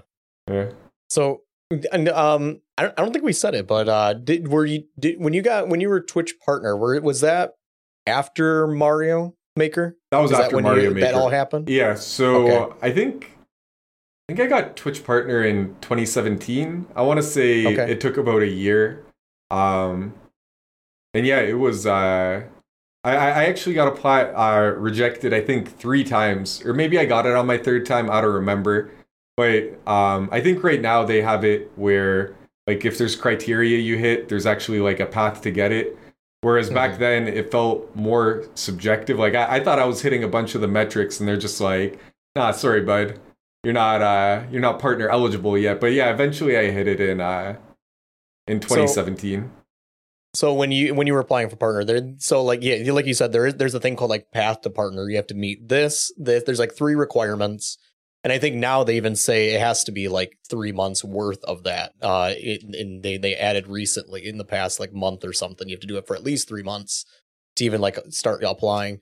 But so at the time when you did it, there really wasn't any requirements. It was just like you submit your case to Twitch. Yeah, and then pretty they review much. and they see, are you partner quality, and then they decide that. Yeah, like are you partner worthy? And the first few times they rebuffed me, but I honestly I was kind of surprised. But again, like the criteria and what they were looking for, it's going back to 2016, things have shifted quite a bit. But I never put too much emphasis on making partner. Like for me, it's sort of one of those things like, let's say like Twitch hits you over the head with like the partner wand and you're a partner. It's like once you hit partner, it's not done. You know what I mean? Like you got to keep doing your thing. And it's like, if you do it the right way and you build up your stream and your community, then I feel like things sort of fall into place. So my focus was just sort of, put on, try to put on a good show and, keep growing the community. And ultimately that's how it worked out for me. But like, yeah, I don't know. I just, like, as I said, I feel like getting partner was just part of the process, not like the goal. Because again, like once you get the check mark and you get partner, you're not any different. You just have partner and a check mark now. And now it's like, just going forward, it's still... It's also like, it's a great achievement to get. Like, don't get me wrong. Like, it's cool. Hey, you did the work. Look what you did. That's great. But they've definitely blurred the lines a lot these days as to the differences between. Like, yeah, it's cool. You got the check mark. I mean, you did good work. That should be acknowledged. You did get that. You have this check mark. That's awesome. But they definitely have blurred the lines. I mean, I think now the only difference is that you do get potentially ad incentives that, from what I understand, are not as good anymore as they once were. And then emote slots. Otherwise, I think it's just more emotes for the most part. Like the difference between partner and affiliate, even back in 2016, it wasn't that large. The thing for me, like the thing I was most interested in, now almost everybody gets transcoding. Whereas back in 2016, there was actually this workaround where sometimes if I didn't get transcoding, I would just tell my viewers at the start, I'm like, I'm going offline and starting again. And like, I did the old, have you tried turning it on and off again? And like, if I didn't get it by the third try, I'm just like, sorry guys, I'm going to set the bit rate down to 1800. But if I got it, then I could do higher bit rate. And so when I no longer had to worry about the on and off game, that was pretty good. That was probably the biggest thing that changed for me after I got partner. Just not worrying about, because people are watching on mobile, people are watching on like horrible Wi-Fi connections. And I think something, especially back then, people would focus too much on, making their stream look good versus having it be consumable. Whereas transcoding takes care of a lot of that now.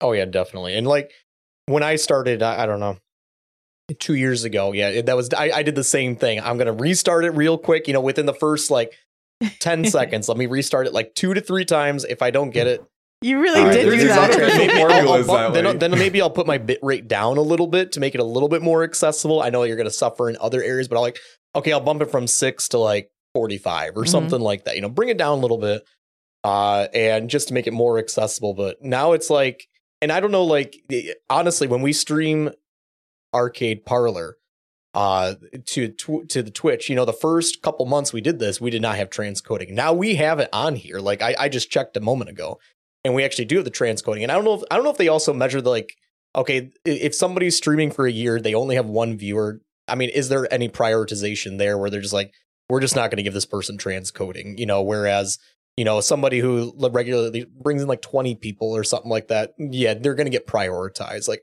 I don't know the inner workings of what they have going on back there, but there might be some of that going on too at the affiliate level. I know partner it's guaranteed.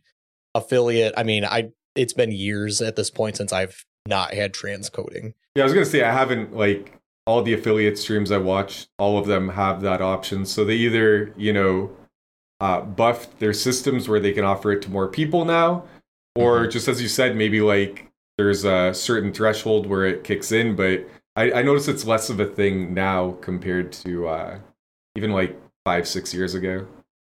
It could also, and this is just me running my mind at this point, the COVID bubble has popped a lot, right? So there's fewer streamers than there were 3 years ago. Right. 3 years ago, like everybody was streaming because there's nothing else to do. So maybe like if we buff the systems ourselves because people just stopped streaming, Are now there it's just more available. I would be curious about the statistics because I feel like there's always people giving it a try. Like the amount of competition for streaming, like it was hard in 2016. In 2023, if you're starting out, it is so much harder now. There's so many streams. So yeah, Yes. I imagine it probably did peak, early 2020, 2021, but I wouldn't be surprised if the numbers are still going up because like, I feel like Twitch is going more mainstream. When I talked about Twitch 7 years ago, a bunch of people were like, oh, maybe I heard about that. Whereas now it's more of a household name. So yeah, I'd be curious, just in terms of streamers and viewers, etc.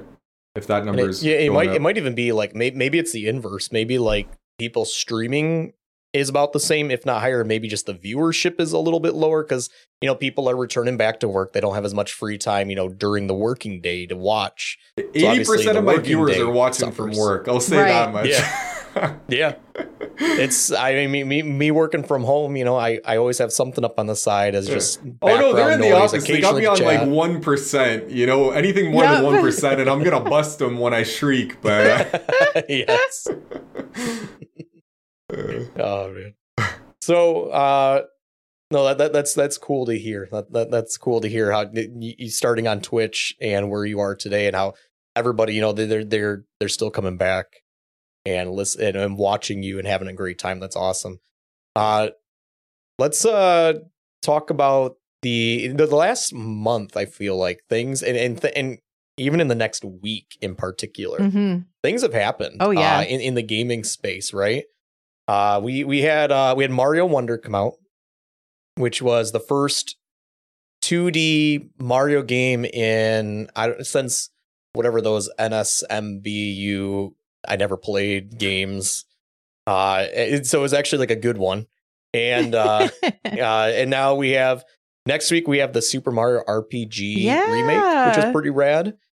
And then on top of that, going back to the community, we have the massive release of Grand Poo World 3. Oh, I can't wait. Like Mario community, Mario players, people who are plugged in online in the sense are eating good these 30 days here. It's ridiculous. That's some big things. It's ridiculous. We have a brand new, beautiful, amazing 2D Mario game. It was incredible. It was whimsical. Wonder was so fun. And then at midnight, Thursday into Friday, we're getting SMRPG. I can't wait. I'm going to play it at midnight as soon as it comes out. I've never played SMRPG. Cannot wait. I'm so excited to see it. I'm so excited to try it.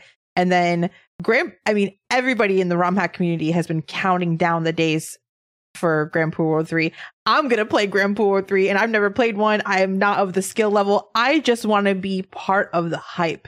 I want to be part of everybody who has been talking about this for years and months and weeks and days now. And everybody is talking about Grand Poo World 3 right now.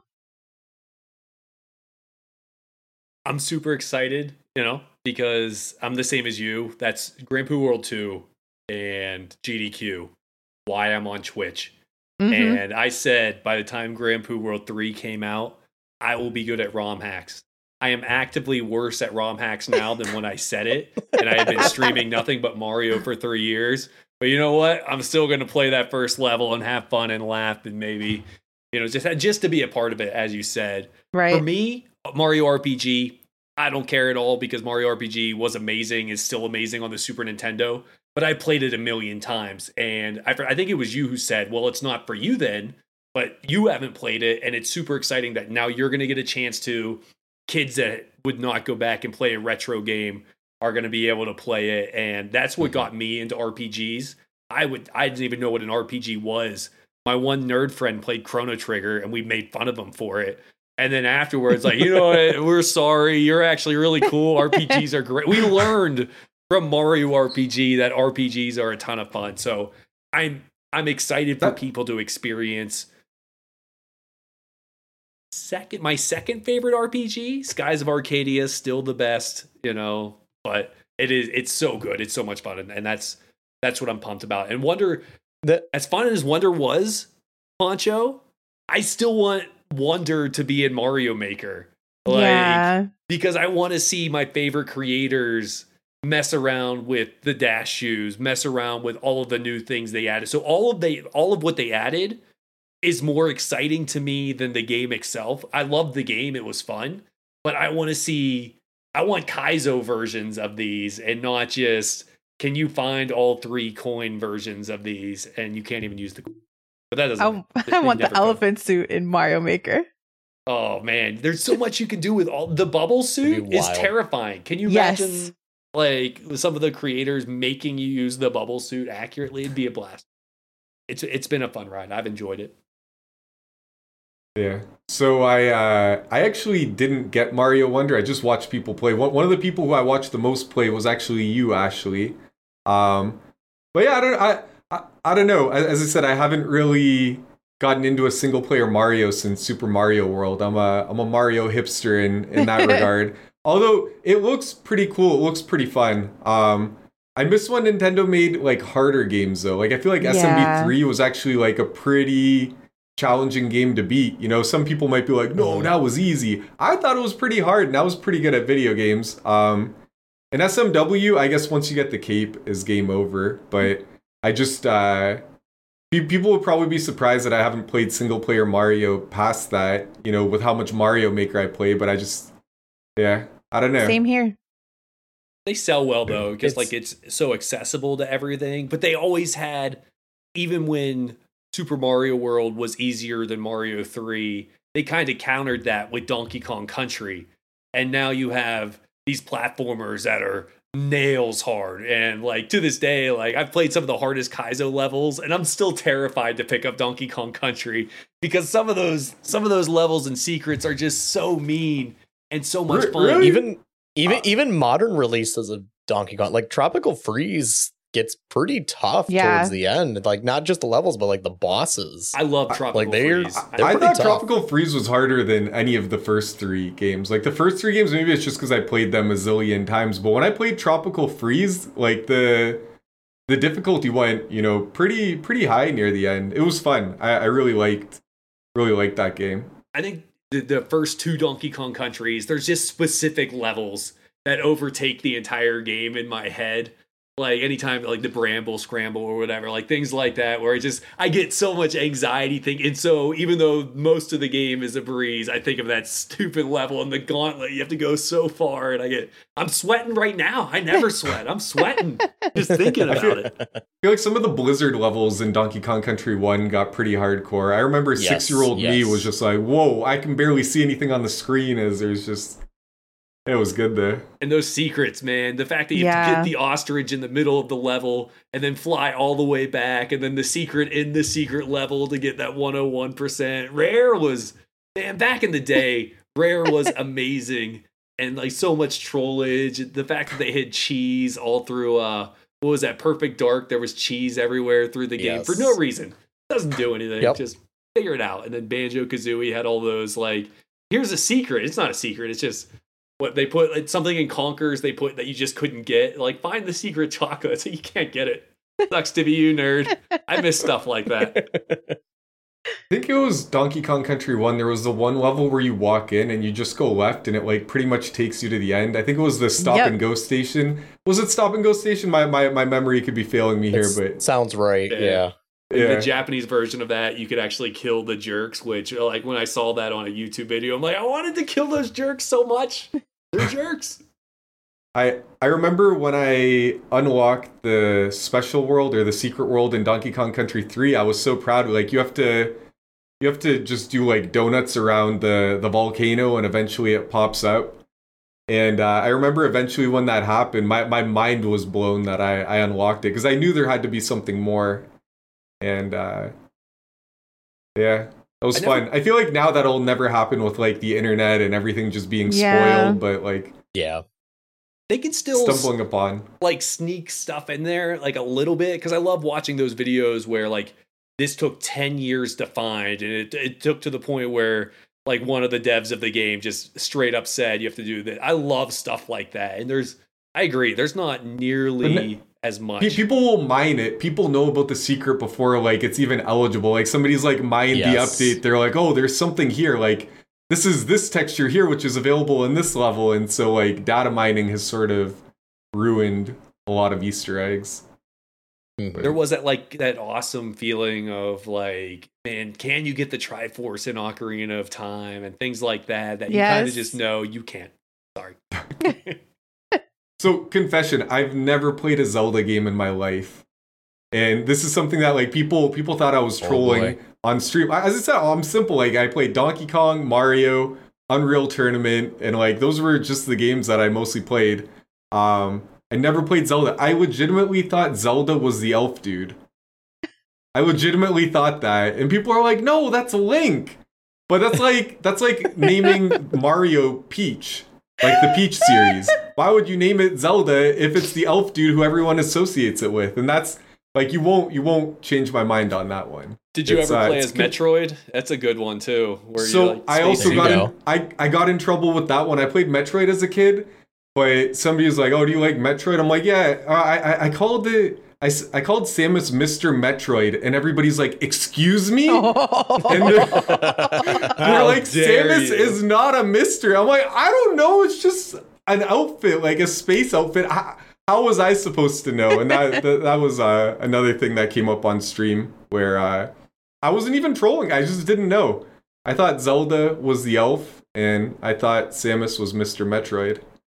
You might enjoy A Link to the Past. Like it's an adventure game, but it's mostly action, and it can be pretty tough, especially if you don't know what you're doing. Some of the bosses are actually very challenging, and if you play later Zelda games, you're not going to die. They're going to hold your hand except for like Breath of the Wild, but still you start like 2 inches ago.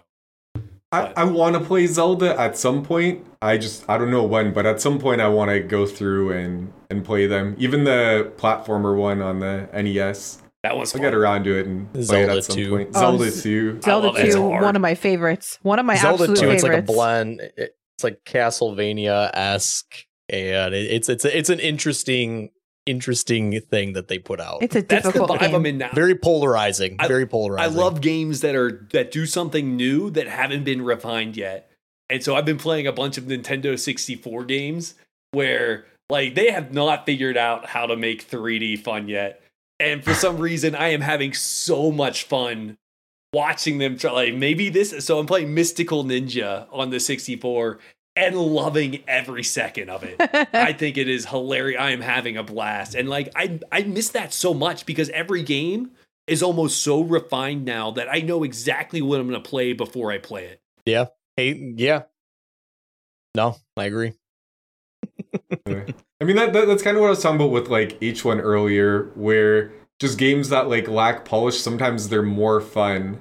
And I mean, sometimes they're not. Sometimes they're awful. But every once in a while, like they hit that perfect balance of, don't really know what to expect. And like there's something to it. There's something fun. Castlevania on the 64. If you ever want to have a good time, like there's jank, there's weird, there's terrible decisions made along the way, but it's different than what you've played before. And that's why I enjoy it. And I've had a blast with like. Just going, I would love to play PlayStation 1 and 2 games. Like, I'm in that mode where I'm kind of sick of everything that's coming out is so cookie cutter and the same. It is. Starfield is amazing. I already played it 3 times. Mm-hmm. And it's just like, I need something new and completely different. Right. Do you know what I can't reconcile? I can't reconcile the N64 being referred to as retro. Because, like, as a kid, the N64 was, like, the new thing that's coming out. And now when people are like, oh, N64, that's retro. Like, for me, my definition of retro was always, like, NES, Super Nintendo. And anything forward, I'm like, oh, no, that's pretty new. People are like, dude, that's, like, 30 years ago. I'm like, yeah. It's crazy. It's a long time ago. Yeah, it is at that retro line. Absolutely. Like for me, like anything once they moved to 3D, it just didn't feel retro. But yeah, when I go and I crunch the numbers and do the math, it is indeed retro. I just like in my head I hear N64. I'm like, oh, that's that new console, And Ocarina of Time is like 25 years old now. Yeah, it's crazy. It's funny. Right before the episode, Pops, you were talking about you're playing like Mystical Ninja and stuff, and it's like a game that doesn't really like, it doesn't hold your hand telling you got to go here, and stuff like that. I'm playing a game for the first time right now, offline. That's been on my list for a while. It's called Control, made by Remedy, who makes the Alan Wake games, Max Payne 1 and 2, and Quantum Break, stuff like that. But this game, I'm playing it, and it's a modern game, came out within the last few years. And it's one of those ones where, like, okay, it says, find this room. Okay, it's kind of Metroidvania-esque, and you have these layers to go through. And it just says, find this room. And the only way to do it is, like, the whole game takes place inside this giant corporation. It's like a labyrinth of a corporation that is constantly moving and shifting walls and stuff like that. And the only way to really navigate is to literally look at, like, in an office, you'd look at the walls and it would say, research this direction, executive area this direction. So it's like you actually have to look at the walls. There's no marker that you just got to follow or a line you got to go through. And it's like, it's kind of weird because, like, for so many years, decades almost at this point, you've been playing games where it's just like, here's your marker, go there. I mean, like, think about, like, today, November 11th, 12 years ago today, Skyrim came out, right? Oh, and that was one that was like, great game, but, like, it was very much like, just follow the line, go to the dot, and you'll do exactly what you need to do. I liked Oblivion it's better. Weird coming back to that type of game. Mm-hmm. It's weird, but refreshing at the same time. I miss just having new experiences, like going from Nintendo to Super Nintendo, so much change. Super Nintendo to 64, so much change. And then 64 kind of felt like PlayStation 2 and 360. It's kind of where innovation stopped. Because I remember Morrowind had that where the mission was like, go to the third tree on the left right-hand side. And I'm like, that's not English, buddy. There's no such thing as the left right-hand side. And you would spend the whole day on the mission trying to solve it. But then they're like, okay, let's streamline it with the dot. And Oblivion had that in Skyrim. And, like, I'm trying to think the last time where advances in technology meant advances in the gameplay. And, like, motion controls, they made light gun games fun, and Wii Bowling was a banger.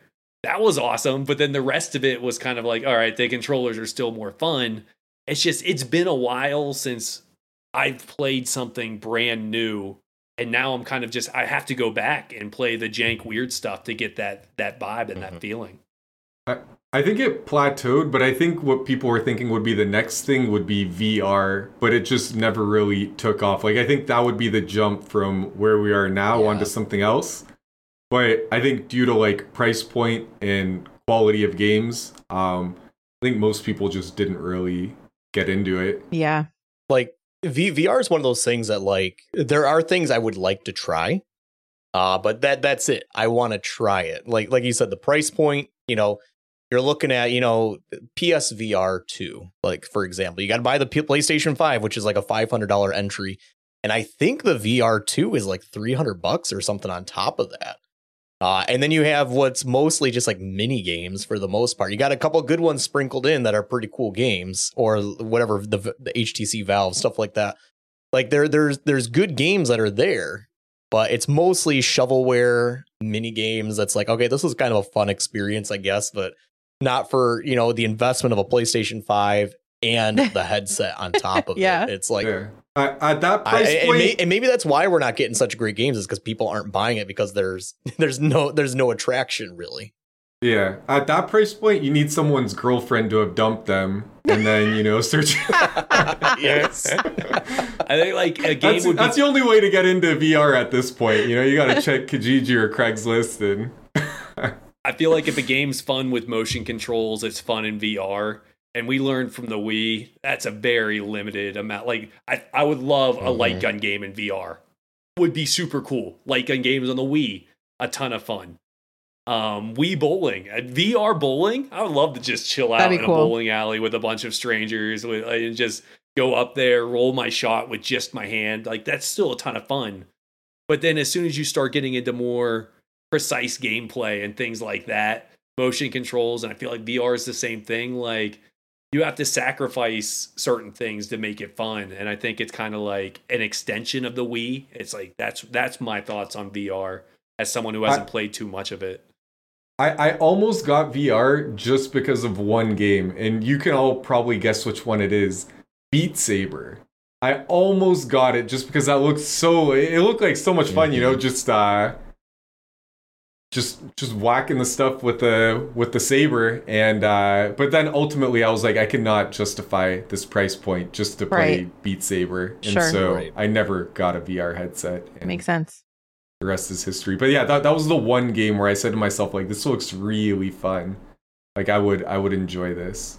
And then also I was thinking in terms of if I stream it on Twitch, just with how weird, companies can be about DMCAing and stuff, and it's like, what songs could I even listen to? And then so ultimately, especially modern day Twitch.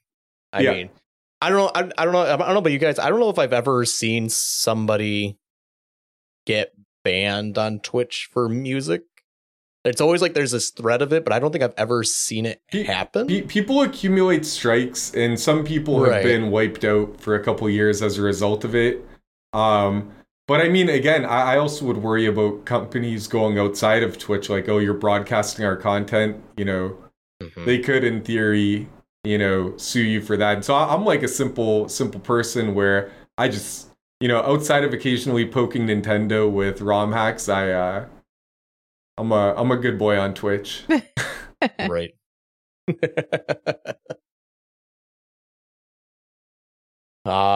So yeah, there's a lot going on in the community as far as strictly to Mario.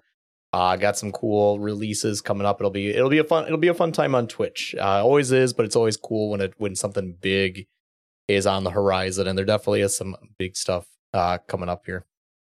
Yeah. I'm excited. I was just gonna say, like, release day of something like Grand Poo World. I feel like the directory is gonna be lit. Like, there's just gonna be a ton of people playing that. Like, I like that, opening day feeling of something like that. And it's kind of cool that like you get that for games like Mario Maker, and then there's just some ROM hacks that are highly anticipated. And I think it's just neat that there's gonna be that excitement going into it. The execs sitting in Nintendo headquarters being like, how come when Mario Wonder comes out, we get this type of viewership on Twitch, but when this Grand Poo World 3 comes out, it's way bigger? What is going on? Yeah. How do we sue this? Yeah, right. How do we get money out of this? Oh, man. With that, I think we're going to start wrapping up a little bit here. We're coming up on our time here.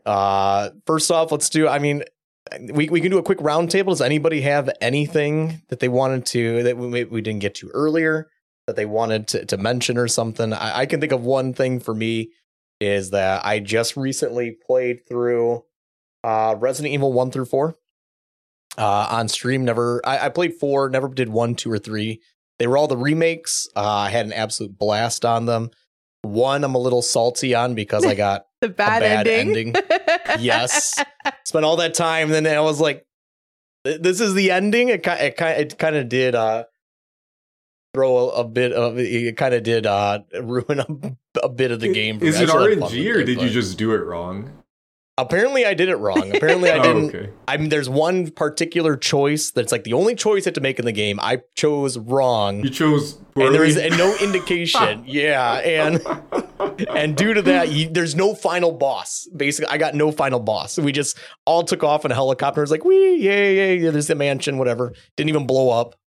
And I was like, all right, this is the ending I got, I guess. It's good stuff. I still had a fun time with the game, but I'm a little salty on the ending that I ended up getting. It was such a fun thing to watch. So I watched every stream that you played Resident Evil, and your community is going to be talking about those playthroughs for a long time to come. It was like really cool that you got to play so many of them in October, and despite the ending of that one Resident Evil, overall I had never seen Resident Evil gameplay. It was really enjoyable. Like the order to play Resident Evil clearly in 1 through 4 is start off with 4, 2, 3, 1. That's the order that I played it in this past month. So I highly recommend that. That's the order to play it in. Not a lot of cliffhangers there. Yes. Yeah, there are. Resident Evil 4, incredible. It's still incredible. The remake, absolutely amazing. Personal game of the year for me right now is that one. Had a real blast playing that. That's crazy to think that game just still came out this year. Yeah. Time is weird. With that said, we're going to transition into the outro portion of our podcast. Before we do that, tune in, guys. Next month is December. For those who are listening, we will be doing a December podcast.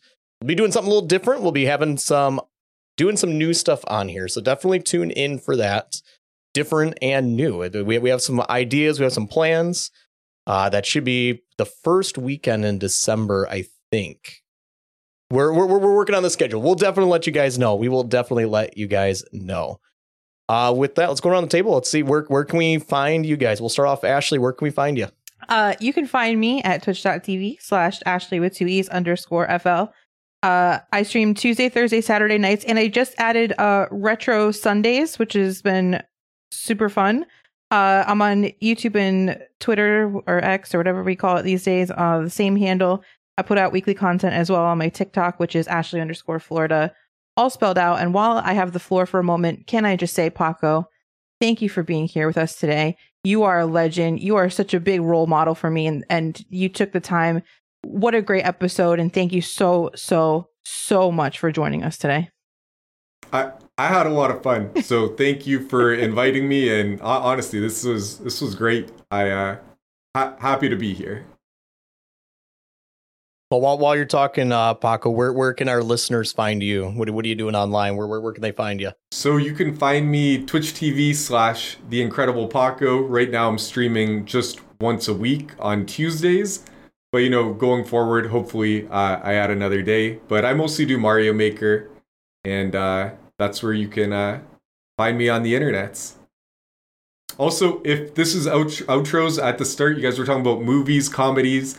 I'll do a recommendation. I don't know if any of you have seen Role Models, but that is probably my favorite comedy. And if anybody's listening to this, we were talking about taking recommendations. If you haven't watched it, you watch it, you find it unfunny, you can leave, hate mail for them and be like, wow, that movie sucked.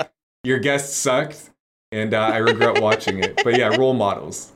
2 thumbs up for me. I second that. That movie is very good. Very good. Pops, where can our listeners find you? Cheese Pops on the Twitch. If you can't find me, just add an extra P somewhere. You will find me. The Cheese Pops with the appropriate amount was already taken by a dude, so I just added a P instead of an underscore. There we go. And then YouTube, same thing. I just dropped a 3-hour YouTube video where it's nothing but checkpoints and clears. Get there quick because it already has 3 views in 12 hours. You're going to love it. It's top brand content. And yeah. My mom says I look handsome in it. So that's all I got. Also, wait, no, one more thing. If you come to my stream, I've learned a valuable lesson today, and I find a dev exit in your level, I am going to tear you a new one. I'm done being nice with dev exits. I'm done. I've learned from the greatest. So don't be coming to my stream with your dev exit levels, little Timmy. All right, that's it. That's all I got. And you can find me twitch.tv/PanchoTaco. Sunday, Monday, Wednesday, Friday, 9 p.m. Eastern. All of those nights doing a plethora of things. I feel like these days, having a real good time though. But come on in and join one of those nights. Have a good time. For our listeners, again, we did talk about how next month we do have something special kind of going on. You can always leave us a voicemail. We are accepting text messages now at 402-915-1082. If you have some feedback, if you have complaints, those get deleted immediately. If you have constructive criticism, deleted. If they're about Cheese Pops, we do save them, though, and we do read them and share them amongst the community, however. The only way I'll learn. You can also, it's the only way. And if you do have if you do want to send it via email at arcadeparlorcast.com. And you could be on our next episode. With that said, I think this has been episode 15. Paco, thank you so much for joining us. This has been awesome. Again, thanks for having me. It was great. If you're listening or if you're watching this live, thank you for watching this live first off. And if you're listening to this, thank you for listening. Definitely check out The Incredible Paco on Tuesdays. check out that stream playing some Mario Maker. And one last thing before we sign off is you have a million things to do in your life. Put them all away. Go to your favorite podcast app, search up Arcade Parlor, and give us 5 stars. Throw everything else aside. 5 stars. That's what we're looking for. Otherwise, I don't know. We'll find out. We know who's not giving us 5 stars. We'll find out. We'll get you. Yeah, exactly. We'll get you. With that said, again, Paco, thank you for joining. Ashley, Pops, thank you for being on here as well. We will see you guys all in December. Adios. Peace out. Bye-bye. Bye. Sorry about your relationship, but thanks for the Wii U. It's such a good line.